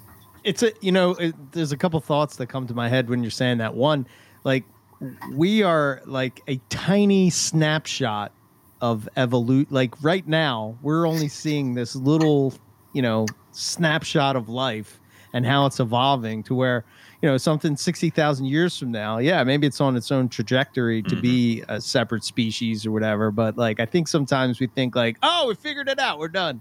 No. that is another of the species concepts. There's a species concept called the evolutionary species concept that basically factors in like, okay, maybe these things aren't that different, but are they on their own separate evolutionary trajectory now? Are they essentially, they're not that different, but they are a young species. They are only recently diverged, but they're on their own. They've started diverging, and there's no reason to think they're ever going to come back together with this population. So the ship has sailed. Right. And using the evolutionary species concept, it gives you a lot more latitude in factoring in those other things. Right. Whereas the phylogenetic species concept really doesn't give you. Right. I am a big proponent of the evolutionary species concept because it takes into effect all of that stuff. A young species is still a species, in my opinion. Right. And the opinion of many others, I would think. It's right. The irony of a bunch of humans who are a young species arguing that there should be a young species. We're not Neanderthals, are we? But we're so genetically, we're so similar to them genetically that 5 to 10% of their genome still resides in living humans today. That's how close we are to them. But we are a young species. Right. And so for us to argue that you shouldn't count young species when we literally are one is kind of an insanity. But that's the argument people make. It's like I don't get it. It's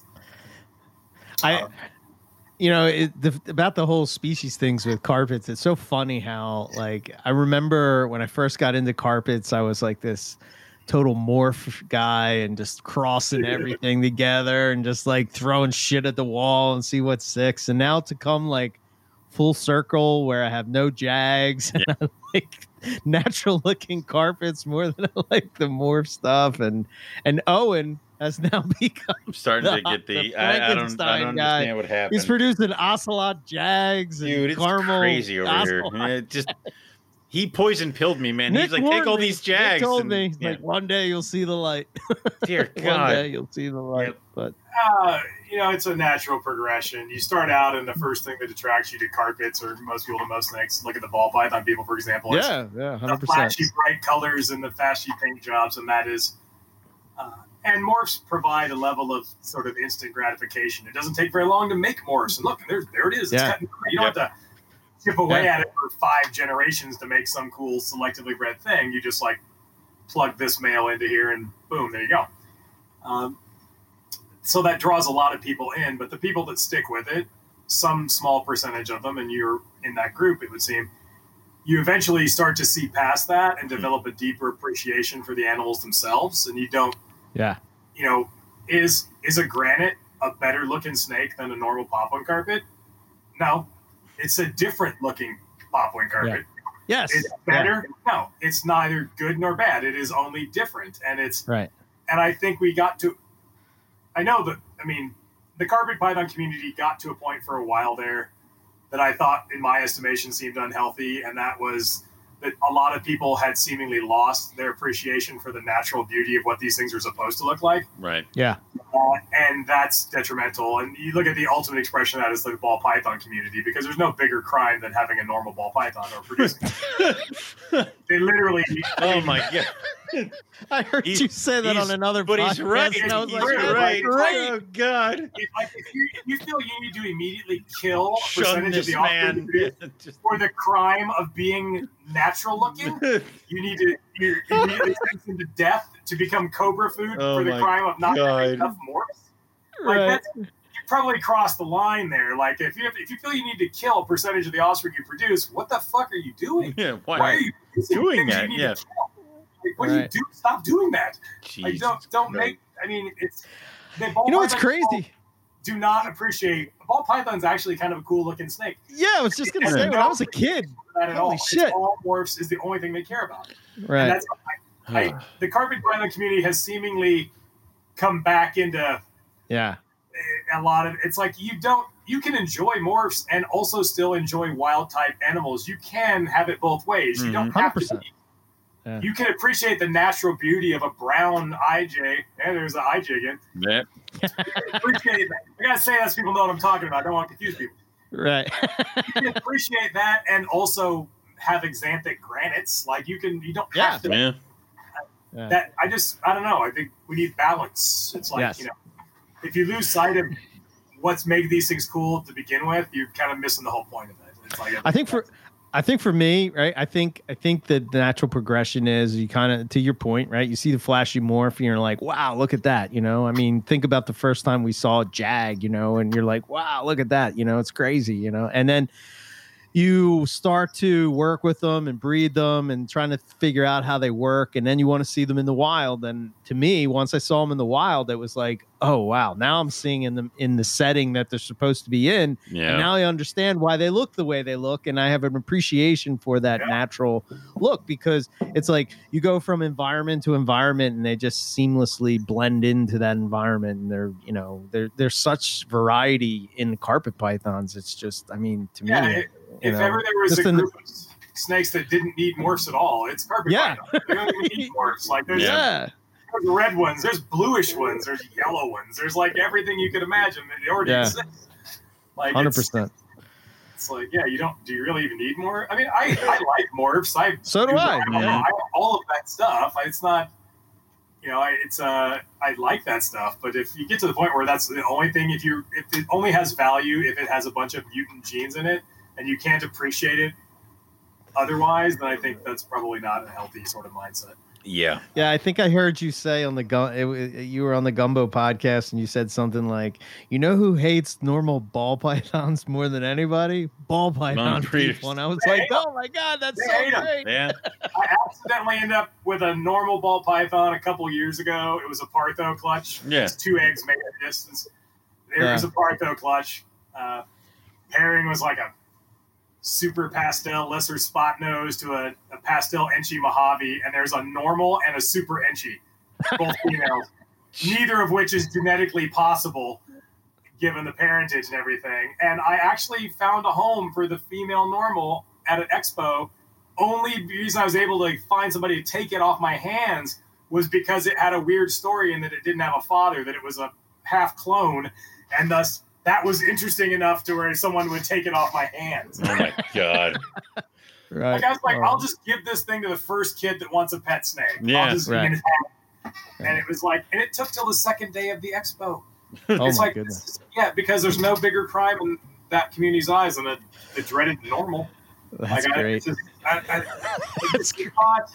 They don't even make they don't even make normals as pets anymore. It's mostly like, Yeah. if you're selling a pet, it's like, here's an albino you can buy as a pet. It's like, there's not even. well, the dirty secret is, and not much of a secret, is a lot of larger producers, the odd normals and low percentage possible hets that aren't worth much, they get sold as Cobra food. Yep. Yeah. They become feeder ball pythons. They don't like to talk about that because, we don't want to.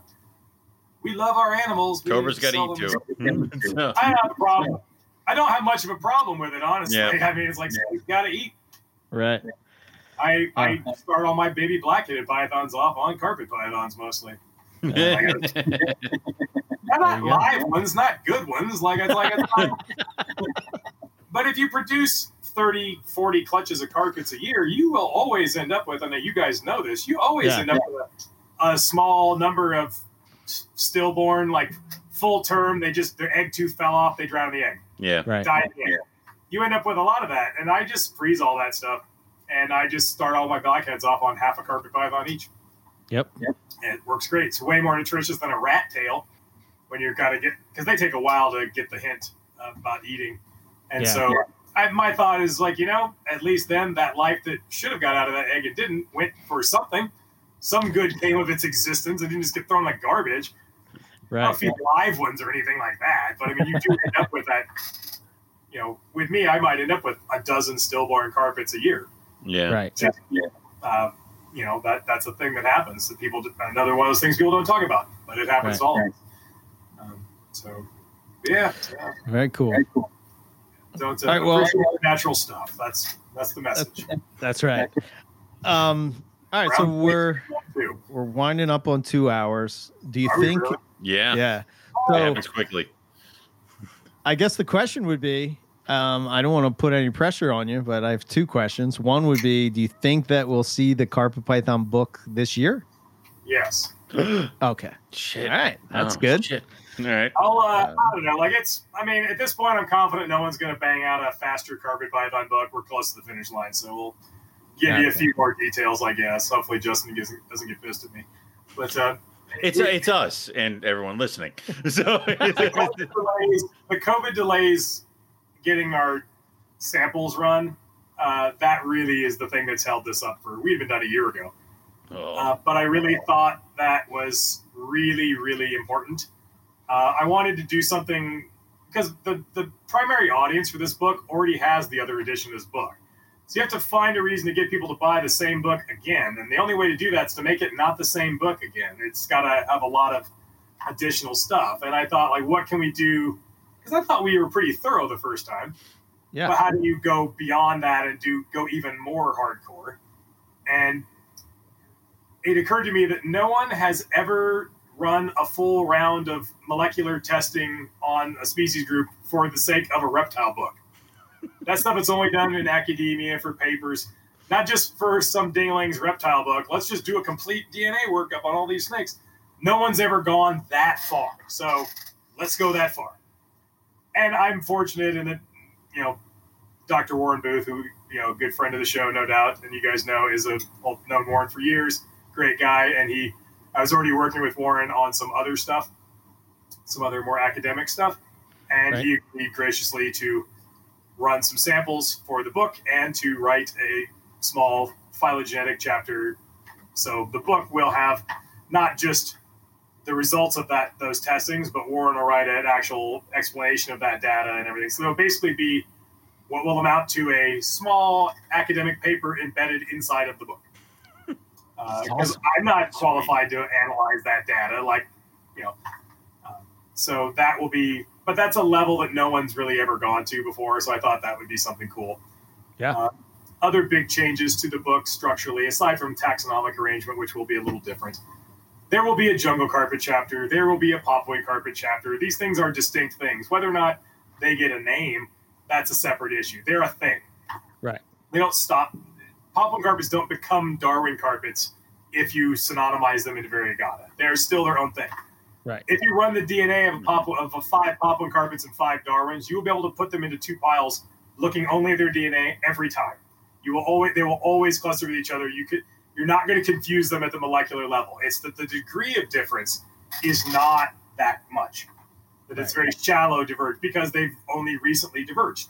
They haven't had enough time to wander off on a genetic drift to really to kick in. They are young in taxonomic terms. So there's that. Another thing is really a lot more of an emphasis on natural forms. I really want to hammer people with that. That people should appreciate natural beauty and the landscape and and the animals and all of it. So the species chapters, all of them will contain only wild animals. As you thumb through the jungle carpet chapter, it will be all wild snakes in the wild, doing wild snake stuff in the jungle. There will be not a single bright yellow jungle sitting in somebody's cage. There will be none of that. The chapters are. There's already was a lot of natural history in there. There's even more this time around. And it's really very much about what are these things doing in the wild? Where are they living? What are they doing? And here's a bunch of pictures of wild ones doing those things we were just talking about. And all the species chapters love that. The only captive snakes in the book are in the chapters dealing with the captivity. So when you're talking about husbandry and reproduction and those sorts of things, then obviously you have captive snakes and all of that in those chapters where it's appropriate. But a much greater emphasis on wild snakes, in situ wild snakes. I just want to illustrate think of like jungle carpets. There are some crazy variations of jungle carpets that bear no resemblance. People think jungle carpets are yellow and black, and you guys have been there. Yeah. And the one thing you can be confident you're not going to find is a bright yellow and black snake. Right. You'll find all kinds of things. You might find yellowish and black and brown. You might find all kinds of stuff. You're not going to find neon yellow and jet black. I mean, it's very unlikely to find that. So to really illustrate the breadth of what's out there, that's what we're trying to do. So not as many captive animals. That's awesome. That's really cool. I like that. But that's when you eventually that's where you end up just in your own headspace. The longer you're in it, it's like all the bright pretty snakes in a box. That's cool still, but it's like it does kind of eventually you start to, and I know you guys are the same way. You start to think about deeper sort of things, and you start to ponder the larger mysteries and why do they look different in these places? How they get to be in these places, and what separates this from over here, and what happened, and why are Darwin carpets not interbreeding with Cape York carpets anymore? Why are there no carpets of the southern Gulf of Carpentaria? Yeah. Spoiler alert, might explain that in the book. Why is there this gap where there's no carpets? Why is there no carpets on the Null Arbor Plain? Why is there a Null Arbor Plain? These sort of things. These are all questions. Well, these are. Yeah, and then you start to see what's interesting. What's interesting is you start to see that happens with not just carpet pythons. You start to see some of those other species that are, like that. Yeah. The same drivers that affect the evolution and speciation patterns in one group affect all the other things that are in those same habitats. If you look at, the partitioning of green pythons in New Guinea into 3 forms in New Guinea, or 2 in New Guinea and or 3 in New Guinea and 1 in Biak. Right. That partition arrangement of all these things are different. If you look at the taxonomy of cassowaries, it's exactly the same thing. It's the same. If you look at it, there's all manner of birds. There's a paper on crocodile skinks. It's the same thing, because those same evolutionary pressures, those same barriers to reproduction, to animal movement, affect everything in those habitats. So you'll see the same thing. The scrub python. It doesn't matter what you're talking about. It's all because they're all those same pressures are affecting all of those things that live in those places. Yeah. And so you see very, very similar speciation patterns. Wow. Which is why everything in New Guinea that's on north and south of the central mountain range in New Guinea, the north and south are different species. It's like that with everything. Regardless of what it is. Scrubs are different. The white lips are different. Everything's different. You know what's on both sides? Viper boas. You know what no one's ever bothered to test? Viper boas. And Candoya carinata are north and south. And I'll bet you they're going to be different. Right. But the Candoya taxonomy is a freaking hot mess of just nonsense too. So it's so did a little museum hopping with Warren and Ryan examining pickled snakes in jars, and we weren't looking for Candoya, but there's a lot of, because they occur in the same places as the things we were looking at, you kind of looked at them, and I have a bunch of Candoya. It's like, and you started like, this needs to get looked at seriously, because they're not immune to these same pressures. You know, if they're here and this other thing's here and these things are different species, these Candoya probably are too. But because they look similar, no one really delves deeper. Okay. If only there was a podcast with somebody that, you know, delved deeper into these things. I know, right? If only there was a podcast. I know a guy, but I think we're past the if. It's just more the structural elements and the timeline. There it is. We're past. It's difficult. The podcast sort of sphere is pretty full. There's a lot of stuff out there now. It ebbs and it flows. There's a bunch of them, and then everybody else finds something else better to do, and then there's a bunch of them, and then the constant is NPR. You guys are survivors. Because you don't build an audience by doing something for 6 weeks. You build an audience by doing something for 10 years. Yeah, just keep popping away every week in and week out. Yep. Some shows are better than others, frankly. Oh, yeah. But you keep going. You keep grinding, and that reliability that you're always there. It has aged us horribly. You guys are so remarkably consistent in that's you built this audience because you are always there. When everybody else breaks out, finds something better to do, and can't be bothered to do it, you guys show up. Yep. I think the more and more I see podcasts, like I think it's great that there's more podcasts coming into the thing, but the more I see it, what's that? Are they good though? Like I got to be honest. Like, I don't listen to podcasts, which is weird because I'm on them all the time. Yeah, I don't either. I don't. And I consider you guys both good friends. I've known you for a million years, but I can honestly say I've never listened to a single episode of NPR. I don't.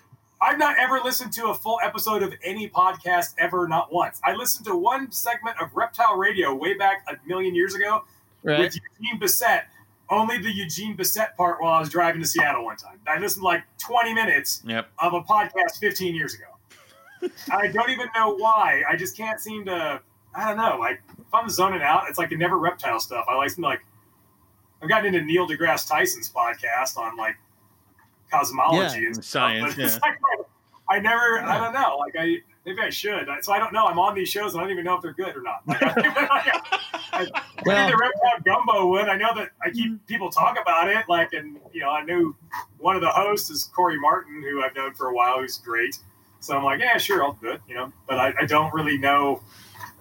It does seem that when the market gets crowded, and if you consider this to be a marketplace of sorts, where you are competing for listeners, and it does seem when it gets crowded, though, I guess what I'm saying is I don't want to do a podcast that's the same as anybody else's podcast. If I can't do something that no one else is doing and bring something new to the table and come at it from a different way, with a fresh approach or something, then there's no point in me doing it, because if it's going to be the Call Up the Breeder of the Week podcast, there's a million people doing that, and they'll probably do it better than I would do it because I don't care about doing that. I'm not going to do it well, and there's a lot of that already around. If you want to listen to that, cool, but I don't want to do that. I want to do something that that's different and that I'm interested in. So that's been the struggle. So. Yeah. But it's coming. It's coming. Don't you worry. It's coming. Yeah. I do like this. Nobody listening can see this, but I got this sort of three-way partition of my monitor where I can see Eric and Owen, and they have way cooler microphones than I do. Mine's garbage. He's got the good shit, and he won't. I know, right? He's supposed to buy me the upgrade with all the money. I'm on the Howard Stern show here. I know. It's awesome. Got the sweet boom microphone. That's right. Yeah. This crappy microphone on a webcam. Yep. I've tried not to be on camera. I actively not be on camera as much as possible, but I'm making my peace with that. And I kind of like this kind of. It might be cool to do it and have a video component or a video version of it available. Yeah. If I can clean up well enough and make myself not look like a complete buffoon. Some people tend to like the live stuff I do. Because the topic I want to talk about, being able to throw up maps, charts, and diagrams would be useful. And you can't really explain a range map.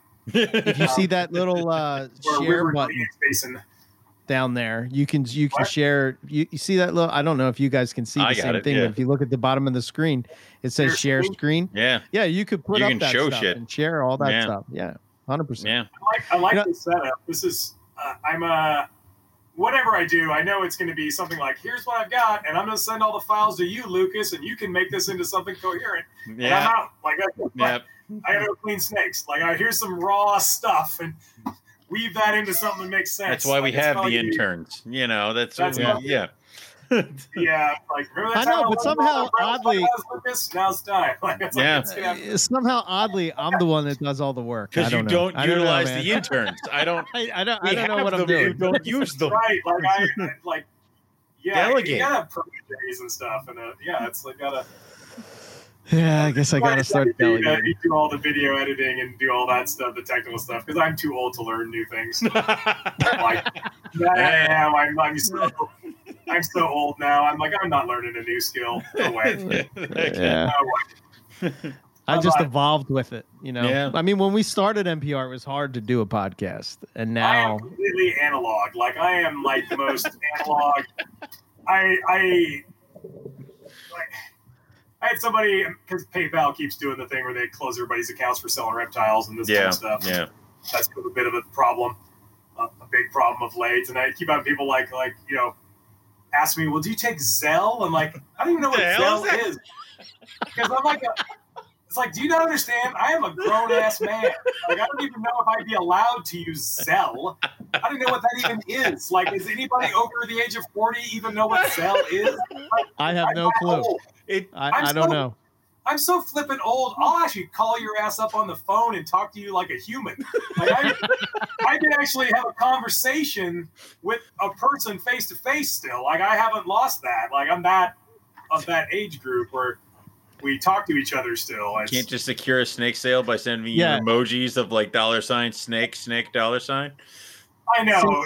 I know you know the frustration where you get these like people ask you about something and it's not even like, you know, the last Morph Market's the best because it's like oh god, it's the lowest common denominator of everything. But I got this was a bit ago, a few months ago, I got somebody that wanted a snake or wanted to ask some questions about a snake, and they sent me a message that was just 3 words: "What's best price?" Holy crap! Holy crap! Punctuation. What's best price? Neglected to even mention what snake they were talking about. You can kind of figure out by what they were replying to. What's best price? And I'm like, dude, you're short 2 nouns and a verb. I'm not even going to respond to this. If you don't even have enough respect for the way I do or mean to use a complete sentence, like I'm not even. Well, I just don't even respond. Because if you don't respond to that crap, they eventually send you a message like, "Hey, you haven't responded to so and so's thing." I'm like, "Yeah, I know I didn't. I didn't want to." I'm so glad. Like, I don't think I can help you. You should buy a snake from somebody else. I had somebody actually name drop you because I was not responding fast enough. So they were like, "Well, screw this. I'm just going to go to Nick Button." And I'm like, "Tell him I said hi." Like it was just like they probably didn't come to me. Of course not. It's like I'm the guy people love to buy snakes I produced from other people. Well. And then they love to email me about it. Like the number of I don't does not go by where I'm like, "Hey, I got this snake that you produced." It's like, and then they want to just pump me for a bunch of information. It's like you don't buy a car off a used car lot and then call the Chevy dealership to answer the questions. Like, that's not cool. Hey, how was this car? What was this car been through? I don't know. Probably 6 times out of 10, it's not even a snake I actually produced. It's like they just said that. I was just going to ask you that. Yeah. Have you? This has happened to me multiple times. Yeah. So I had somebody. They're like, "Hey, I bought this albino Darwin, and they said it was produced by you. I was wondering if you could give me the lineage." I was like, "Well, I've never produced albino Darwin." So there you go. It's my lineage. You got me confused with somebody else. Jesus. I have on 2 occasions seen Nick Mutton line jungle jags for sale. So I've also seen Nick Mutton line diamond pythons, which I've never actually bred diamond pythons at all. Oh my god. That's not even a thing. Like I had one just literally 2 days ago. This happened. It was like, hey, I got this snake from Michael Miller. Remember that guy? Oh God! Yeah. And he bought it from this guy years ago, and it's one I produced. And it was like, wanted to know what it was, and it's wanted me to spend several hours figuring everything out that I ever sold to Michael Miller. And I'm such a dumbass. I did. I sat there for an hour and went through every record I had from 2013 to 2017. Dear God. That's literally probably 1,500 snakes. But I have every picture of every single snake I produce and its reference number and its ancestry and who I sold it to. And I never sold the snake to Michael Miller. Oh, we said it was like a jungle coastal. It's like, you could have led with that. Like, like you saved me a lot of time here. It's like, what are you doing? It's like it was a coastal Darwin. It's like, yeah, it's obviously it looked kind of Darwin-y. I'm like, well, maybe it's a Darwin. I don't know. Like, back on this fool's errand. Like, I never sold that snake to him. Right. God. It wasn't one of mine at all. But thanks for. I'll never get those 2 hours back. Yeah, I've slowly learned over the past couple of years that I do not like selling snakes, because I deal with that shit at work all day long with people being upset about things and thinking I can't do it. I can't do it. Yeah, I mean, the fact is the customer is not always right. Like, especially if they're not even the customer. Like, that's like Yeah. 100%. I guess, like, if you buy a snake from me, I will bend over backwards, tell you whatever you want. You can call me up 9 years later and ask me some crazy question. I'll figure it out for you. It's when you didn't even buy the snake from me, but you want me to do that, like... That's a little... That's a little... Yeah. I bought this snake from your competitor to save $5, but now I'd like you to provide customer service for the snake I got from Triple L Reptile at the Expo. Did they name drop to you on the Deli Cup? Yeah, okay.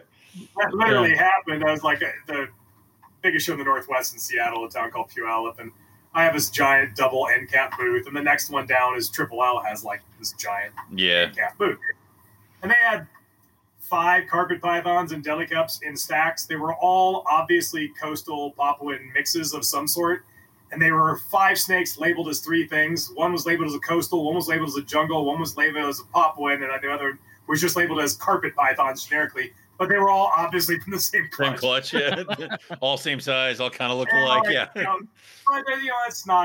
That's a pretty typical thing to see at a show anyway. But yeah. This guy 2 hours of my day just asking me every question you could possibly, like every bit of knowledge I could possibly have about carpet pythons, he sucked out of me. Every single thing. Wow. Walked over and bought one from Triple L Reptile because it was $10 less. Didn't even ask me if I'd taken $10 less. I probably would have. Right. Bought that, and then tried to get out the door without me seeing him, kind of going around. I see him like skulking out. Called me 2 weeks later when it wouldn't eat, wanted me to tell him how to get it to eat. I'm like, I talked to you a lot at the expo a couple weeks ago and everything about carpet pythons. And hey, it's like, it's the one you bought from Triple L Reptile and snuck out the door? Call them. It's like, I can't tell you a lot about that. You're probably going to have to call them, and that's probably not going to go very well. But yeah, they'll give you a discount on the next one you buy. So it's kind of like Owen and I, if only there was a podcast that focused on carpet pythons that's been going on for 10 I've years. said that. And you'll get people that'll like contact you and you're like, hey, could you tell me about this? And I will send them a link to a show. I'll say, listen to this. And they're like, can you just tell me? Can you just tell me? And I'm like, I just fucking did. And I'm like, no, I can't tell you. I cannot. No, sorry, I can't. No. I get that all the freaking time. I'm sure you do. And I literally wrote a book on this stuff. I tell people, and this was in years when you could still get it. I'm like, there's this great book that answers all that stuff. You should totally pick that up. Yeah, right. Not even mentioning that I wrote it or anything as one of their authors. God. It's like, I saw that book. That's really expensive. And then I've had 2 people ask me, like, do you know, is there anywhere I could just download a copy of it? Like, I've had 2 people ask me where they could pirate a copy. Can I steal your book? Oh, yeah, sure. Which my answer was like, actually, no, there is no digital copy of it. It doesn't exist because when I had to sign the contract to write the book, I wouldn't sign that clause to stop it so there wouldn't be an audio version of it just because Jesus. Well, oh my God, yeah. we do have several chapters done by Nipper. The natural history section. Nipper said, because I made something on the show, right? And he was kind of like, I think I asked you guys a while back if it was cool if I put it on the Christmas show. Yeah, so I was like, man, it would be cool if the Carpet Python book was in an audio book. So then in my email, Nipper sends me in his nice English accent, "Hello, mate. How are you today?" The natural history chapter. The complete Bretto Python, and it was just a joke that he sent to me. And I was like, oh, this is great. Now I can listen in my car. You got the entire natural history chapter don't worry, done Nick, by a British I bought guy. 3 copies of the book. They're right there. 1, 2, 3. Yeah, I have 3. I didn't even have a good one. I have the one that all 3 you guys signed. That was the original one, and then I lent that to Matt, and I was afraid that he had that for so long that I wanted to read it again. So I got another one, and then I got one that I was going to auction off at a Carpet Fest, and my everybody had copy is all beat up. It's one I sent to a guy in Hong Kong, and it never showed up. And like a month went by, and it wasn't there. He's like, "Really? It's not there? It was lost. They got lost in the mail." Right. And so I sent him out a replacement, and he got that one just fine. And like 3 months later, like 4 months after I sent this book out, it showed back up at my house. And it had made it all the way to China. There was like all these crazy Stamps Chinese stamps all over it.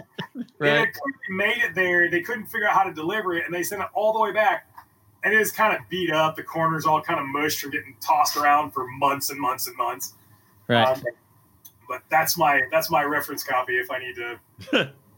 When you need, like, when you're writing in the second edition, you're like, what did I say the first time? I should probably check that. Yep. Honestly, like the files that when you write a book like that, or how we do it anyway, it's like all these different documents, each chapter or section is a different document, and then you kind of weld them all together towards the end. But they evolve, and like I'll write the first pass of the Morph chapter, and then I'll send that to Justin, and he'll scribble out half the stuff I wrote and write it in red ink and then write a bunch of other stuff. And I'll say, screw that, and I'll scribble out a bunch of his stuff, and I'll accept some of it. And he goes back and forth 4 or 5 times until everybody's happy with it or nobody's happy with it, and then you're done. Right. But each round of revisions, the amount of red ink keeps getting smaller and smaller and smaller, and right. And the amount of insertions and new stuff gets smaller and smaller until eventually there's nothing. You're just checking spelling at that point, and you're done. Nice. But yeah, I don't know, man. It's a lot of work. You should write a book. No. I highly recommend it. Like who else is going to do it? Like, Eric's going to write his Adventures of like Australia book, and then I'll have a children's pop-up book that'll go with it. Like, Yeah. You know what's wrong with that's not the pop-up book is a shitty idea. All right. Like that's not. Like, if I could encourage anybody to do anything, it'd be get your ass off your couch, get out into the world, and go herping, out of the country. Go find this stuff. It's so exhilarating. It's so life-affirming and awesome. And most people don't know. Most people lead these quiet lives of just like, I don't know, like anonymity, and I don't know. They never really have any grand adventures in their lives, and that's sad. Like, you need to get out and have some real proper adventures. And do this stuff and find these snakes if that's what you're into, and do that and eat the crazy food and find the crazy snake, and maybe you don't sleep for 3 days and have that. What a shame it would be to get to the end of your life and have accumulated no good stories at all. Yeah. Like, see that. So writing a book like it's a kind of a memoir, travelogue sort of book about herping adventures with like a reptile slant to it that would encourage people and hopefully inspire people to get out there. And nobody gets out of this world alive. Like nobody gets out of this alive. Like, that's it. Like, we're here for a finite and very fleeting period of time. And what a shame to waste it all and never have any adventure and never do anything grand. Have these grand, get some of your buddies and go on this grand adventure halfway around the world. What a shame it would be to not ever do that. Yeah. So maybe that's not a bad idea to write. It doesn't have to be like a 1,000-page book, but write something that would be try to inspire people. Like, grab life by the balls, get out there and do something. Yeah. And I have 2 chapters. Here's my regret. I have 2 chapters kind of written of the stories. I mean, when we found the Owen Pelly Python, I was like, I have to do this now. I mean, come on, I mean, like this is like, this is it. But my regret is not doing it sooner. I remember you telling me for years that I should get to Australia. What are you doing? Stop buying the snakes, spend the money on this. Yeah, to try to get me to go a couple times. Take both of you guys a couple of times. Yeah. That's my biggest regret. Yep. Biggest regret. So I cannot wait until they open. I'm telling you, man, I'm probably going to go twice a year for a couple years because that's something I want to do. I think I don't know if anybody will read it. Consider writing a small book about it or something. Yeah, I am. Yeah. Little by little, as time goes on, you accumulate more adventures and have more cool stories. Yeah, 100%. So as a deadline per se, but that's a cool thing there's a book that doesn't really exist. Or not ebooks. Well, it's sort of like what you're saying about the podcast, right? I mean, you and Justin have wrote the book on carpet pythons. So what can I do? How can I show my love of this species or this, complex of snakes? And I'm like, well, here's an idea. We're having such good times and all these stories that happen. And, it's funny. You look on Facebook, look at Chris Salemi, right? He posted up this memory and it's me sleeping in the chair on the way back coming from Australia. Back from Australia. Yep. And I totally forgot, right? There was this guy at the airport, right? And I'm sure because you're on here, Chris is going to listen to this, but there was this guy at the airport, he thought that he had the very first. So me and Chris were stuck in Texas on this layover for 13 hours. And as we're sitting there, this old guy comes up to us, this hippie dude, and he's like, it's like he has the first iPhone ever. Nobody else has a phone, and he's showing us every single picture in his phone that he took. He's like, look at this, man. I can't believe that this phone took this picture. Look, I mean, I can zoom in and see the bird that I took. And me and Chris are just like, yeah, man. Okay, looks cool. Nice, dude. Yeah. We got one of them too. He thought he had something that nobody else had, but the craziest people my first trip to Australia was in the Alice Springs airport, and there was a guy waiting for a flight. He's on the same flight, and he was an Aboriginal Australian Elvis impersonator. True story. Oh my God, that's amazing. That's great. He performed under the name of Black Elvis, and he had the late Vegas era Elvis, the big rhinestone studded glasses, the mutton chop. The whole getup too. Oh my God, yes. Oh my God. So I got me and a buddy. We got a picture. We're hanging out. Yeah. We got a picture with. Yeah, why not, dude? Yeah. Hell yeah. Shit, man. The things that the crazy shit that happens on those trips that oh, it's great. Become the funniest things ever later, but they're not funny at all at the time. Right. That last trip up the Cape York Peninsula, we blew out a tire halfway up the Cape. And destroyed the rim too. The rim was bent. It's God. Not in an appropriately equipped vehicle for what we were trying to do. So we were on a bald ass spare. We said, well, let's just press on all the way up anyway. And then all the way back down. And we got all the way back. And then we decided the second to last night, we're trying to get around the Palmerston area to go look for jungle carpets. And there's this scenic loop that's through the rainforest where the rainforest has grown over the road. And you're just driving through a green tunnel in the dark. And there's branches and shit in the road. You got to move out of the way sometimes. And Chris kept saying, Salemi just kept saying, this is a bad idea. We don't have another tire. This is a bad idea. And he was on he wanted to be on the record that this was a bad idea. And it was a bad idea.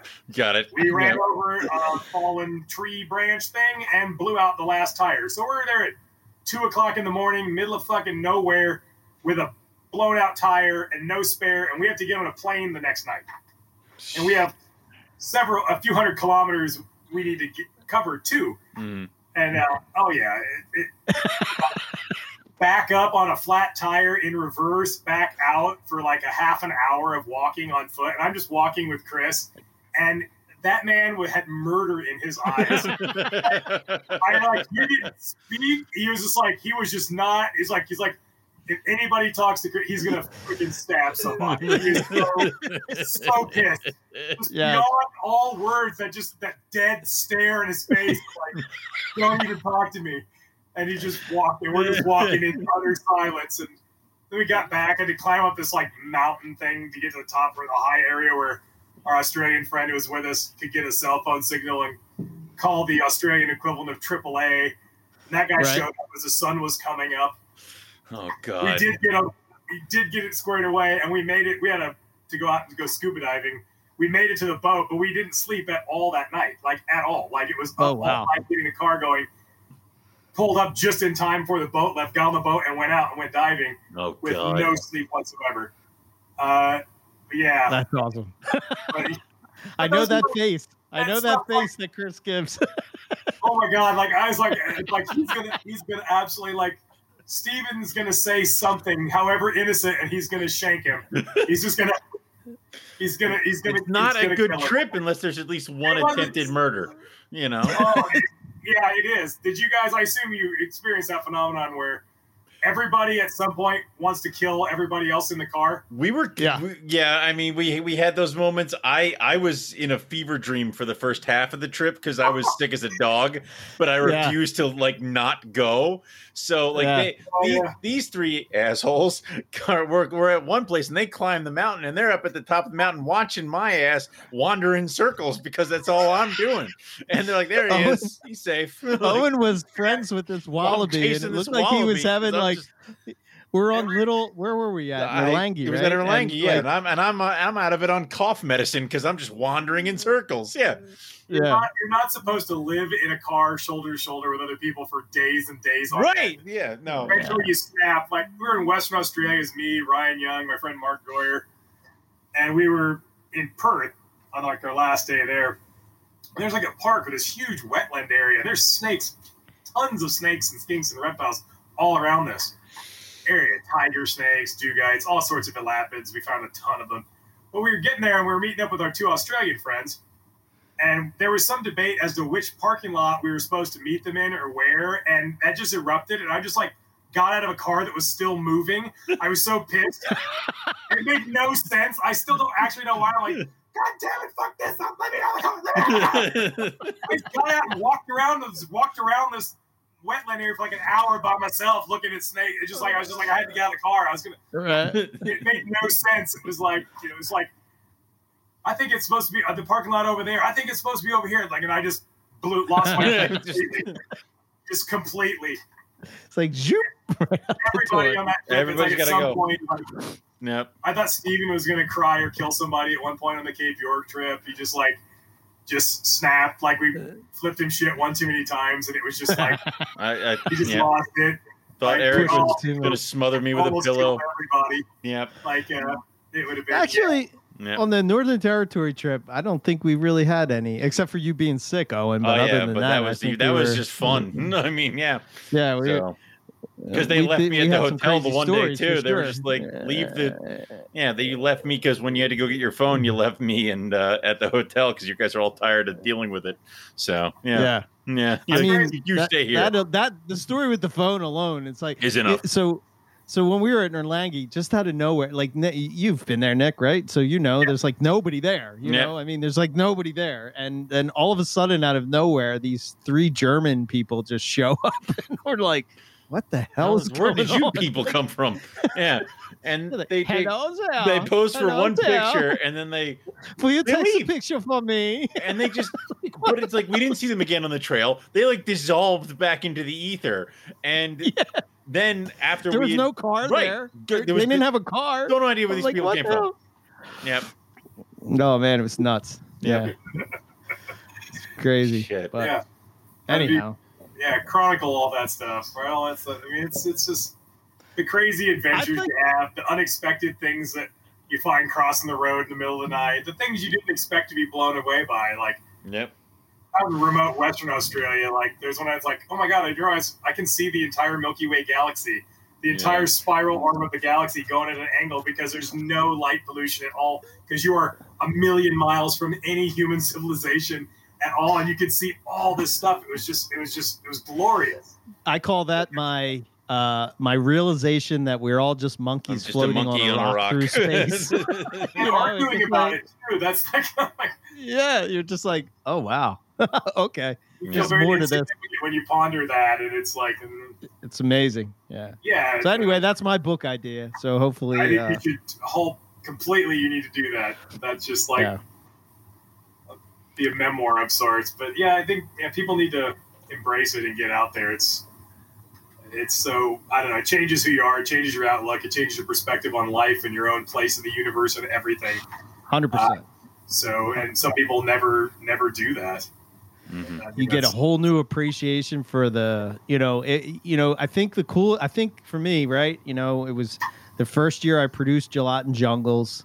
I go to Gelatin, I'm in Gelatin, I'm on the road, I find 2 of them, like my very first carpet pythons, and then to come home and have them hatching out in my snake room, to me just like totally changed. Honestly, I think carpets are easy to find in Gelatin because I found a few too. Like it seems like if you get yourself there, they're around. Yeah. They seem to be pretty locally abundant, thankfully. Yeah. It's the greatest thing you can do. I think more people need to do it, so you should inspire them. Go out and seize the day. Right on.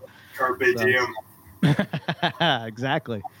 All right. I guess we'll jump off, and obviously, if people, throw your website out, all that fun find stuff. But, I mean, at this point, if they don't know who you are, what the fuck are we doing here? All the time. So been around a minute, yeah. Yep. InlandReptile.com. There you go. Done. I have the only up-to-date website in all of herpetoculture. Oh shit! So, I have to update mine. The only website availability page that's actually accurate. Yeah, that reminds me. I have to do that this because weekend. No one else does. No one believes that mine is. So is this still available? Is this still available? It's like yes, God damn it! It's like I think I've done that to you a couple times. Yeah. If it's on there, I still got it. Like that's why it's on there. Like I'm good about that at least. There you go. Awesome. Yeah, well, I mean, if you're looking for carpet pythons, that's the guy. You want to definitely check out what Nick has, because you'll get lineage, you'll get, you'll be able to call him anytime. I can't say enough good things about him. Majority of my collection really came from Nick or Paul. Really, that's where it comes from. Nick, Paul, or Justin. So we'll be in touch, Eric, about the podcast thing. I did. Okay. I think this should be behind the scenes or anything. I did talk to Ryan about jumping on there with me, at least. Sweet. On occasion, because some of these things that I think work better rather than one person just discussing the ramifications and nuances of something, like having a dialogue and with another person that's equally well versed in that, and you're discussing aspects of it and everything. And Ryan is probably the best person I know. I've known Ryan since the 90s, and he's local. Like, we live about an hour apart now. But I've known him since he was literally like 20 or 19 years old. I've known him since he was a kid. And I'm only a few years older than him, but since we were both very much hobbyists, I've known him a long time. So our ideologically and our interests are very strongly aligned. Right. We come up together in the business and the hobby and stuff. So I think he'd be a good person and he knows a lot of stuff. Cool. That would be excellent. I would listen to that every week, no doubt. Even if I'm editing, I'm still going to listen. Be careful what you wish for. Yep. I don't know how to edit anything, and I don't want to learn. I don't want to do that. Why we have interns. Yeah, just I am a pro. I'm gonna generate some files that I send to some people. Done. And those people can make a thing out of that stuff. That's all that needs to happen. Here's the thing now, Nick.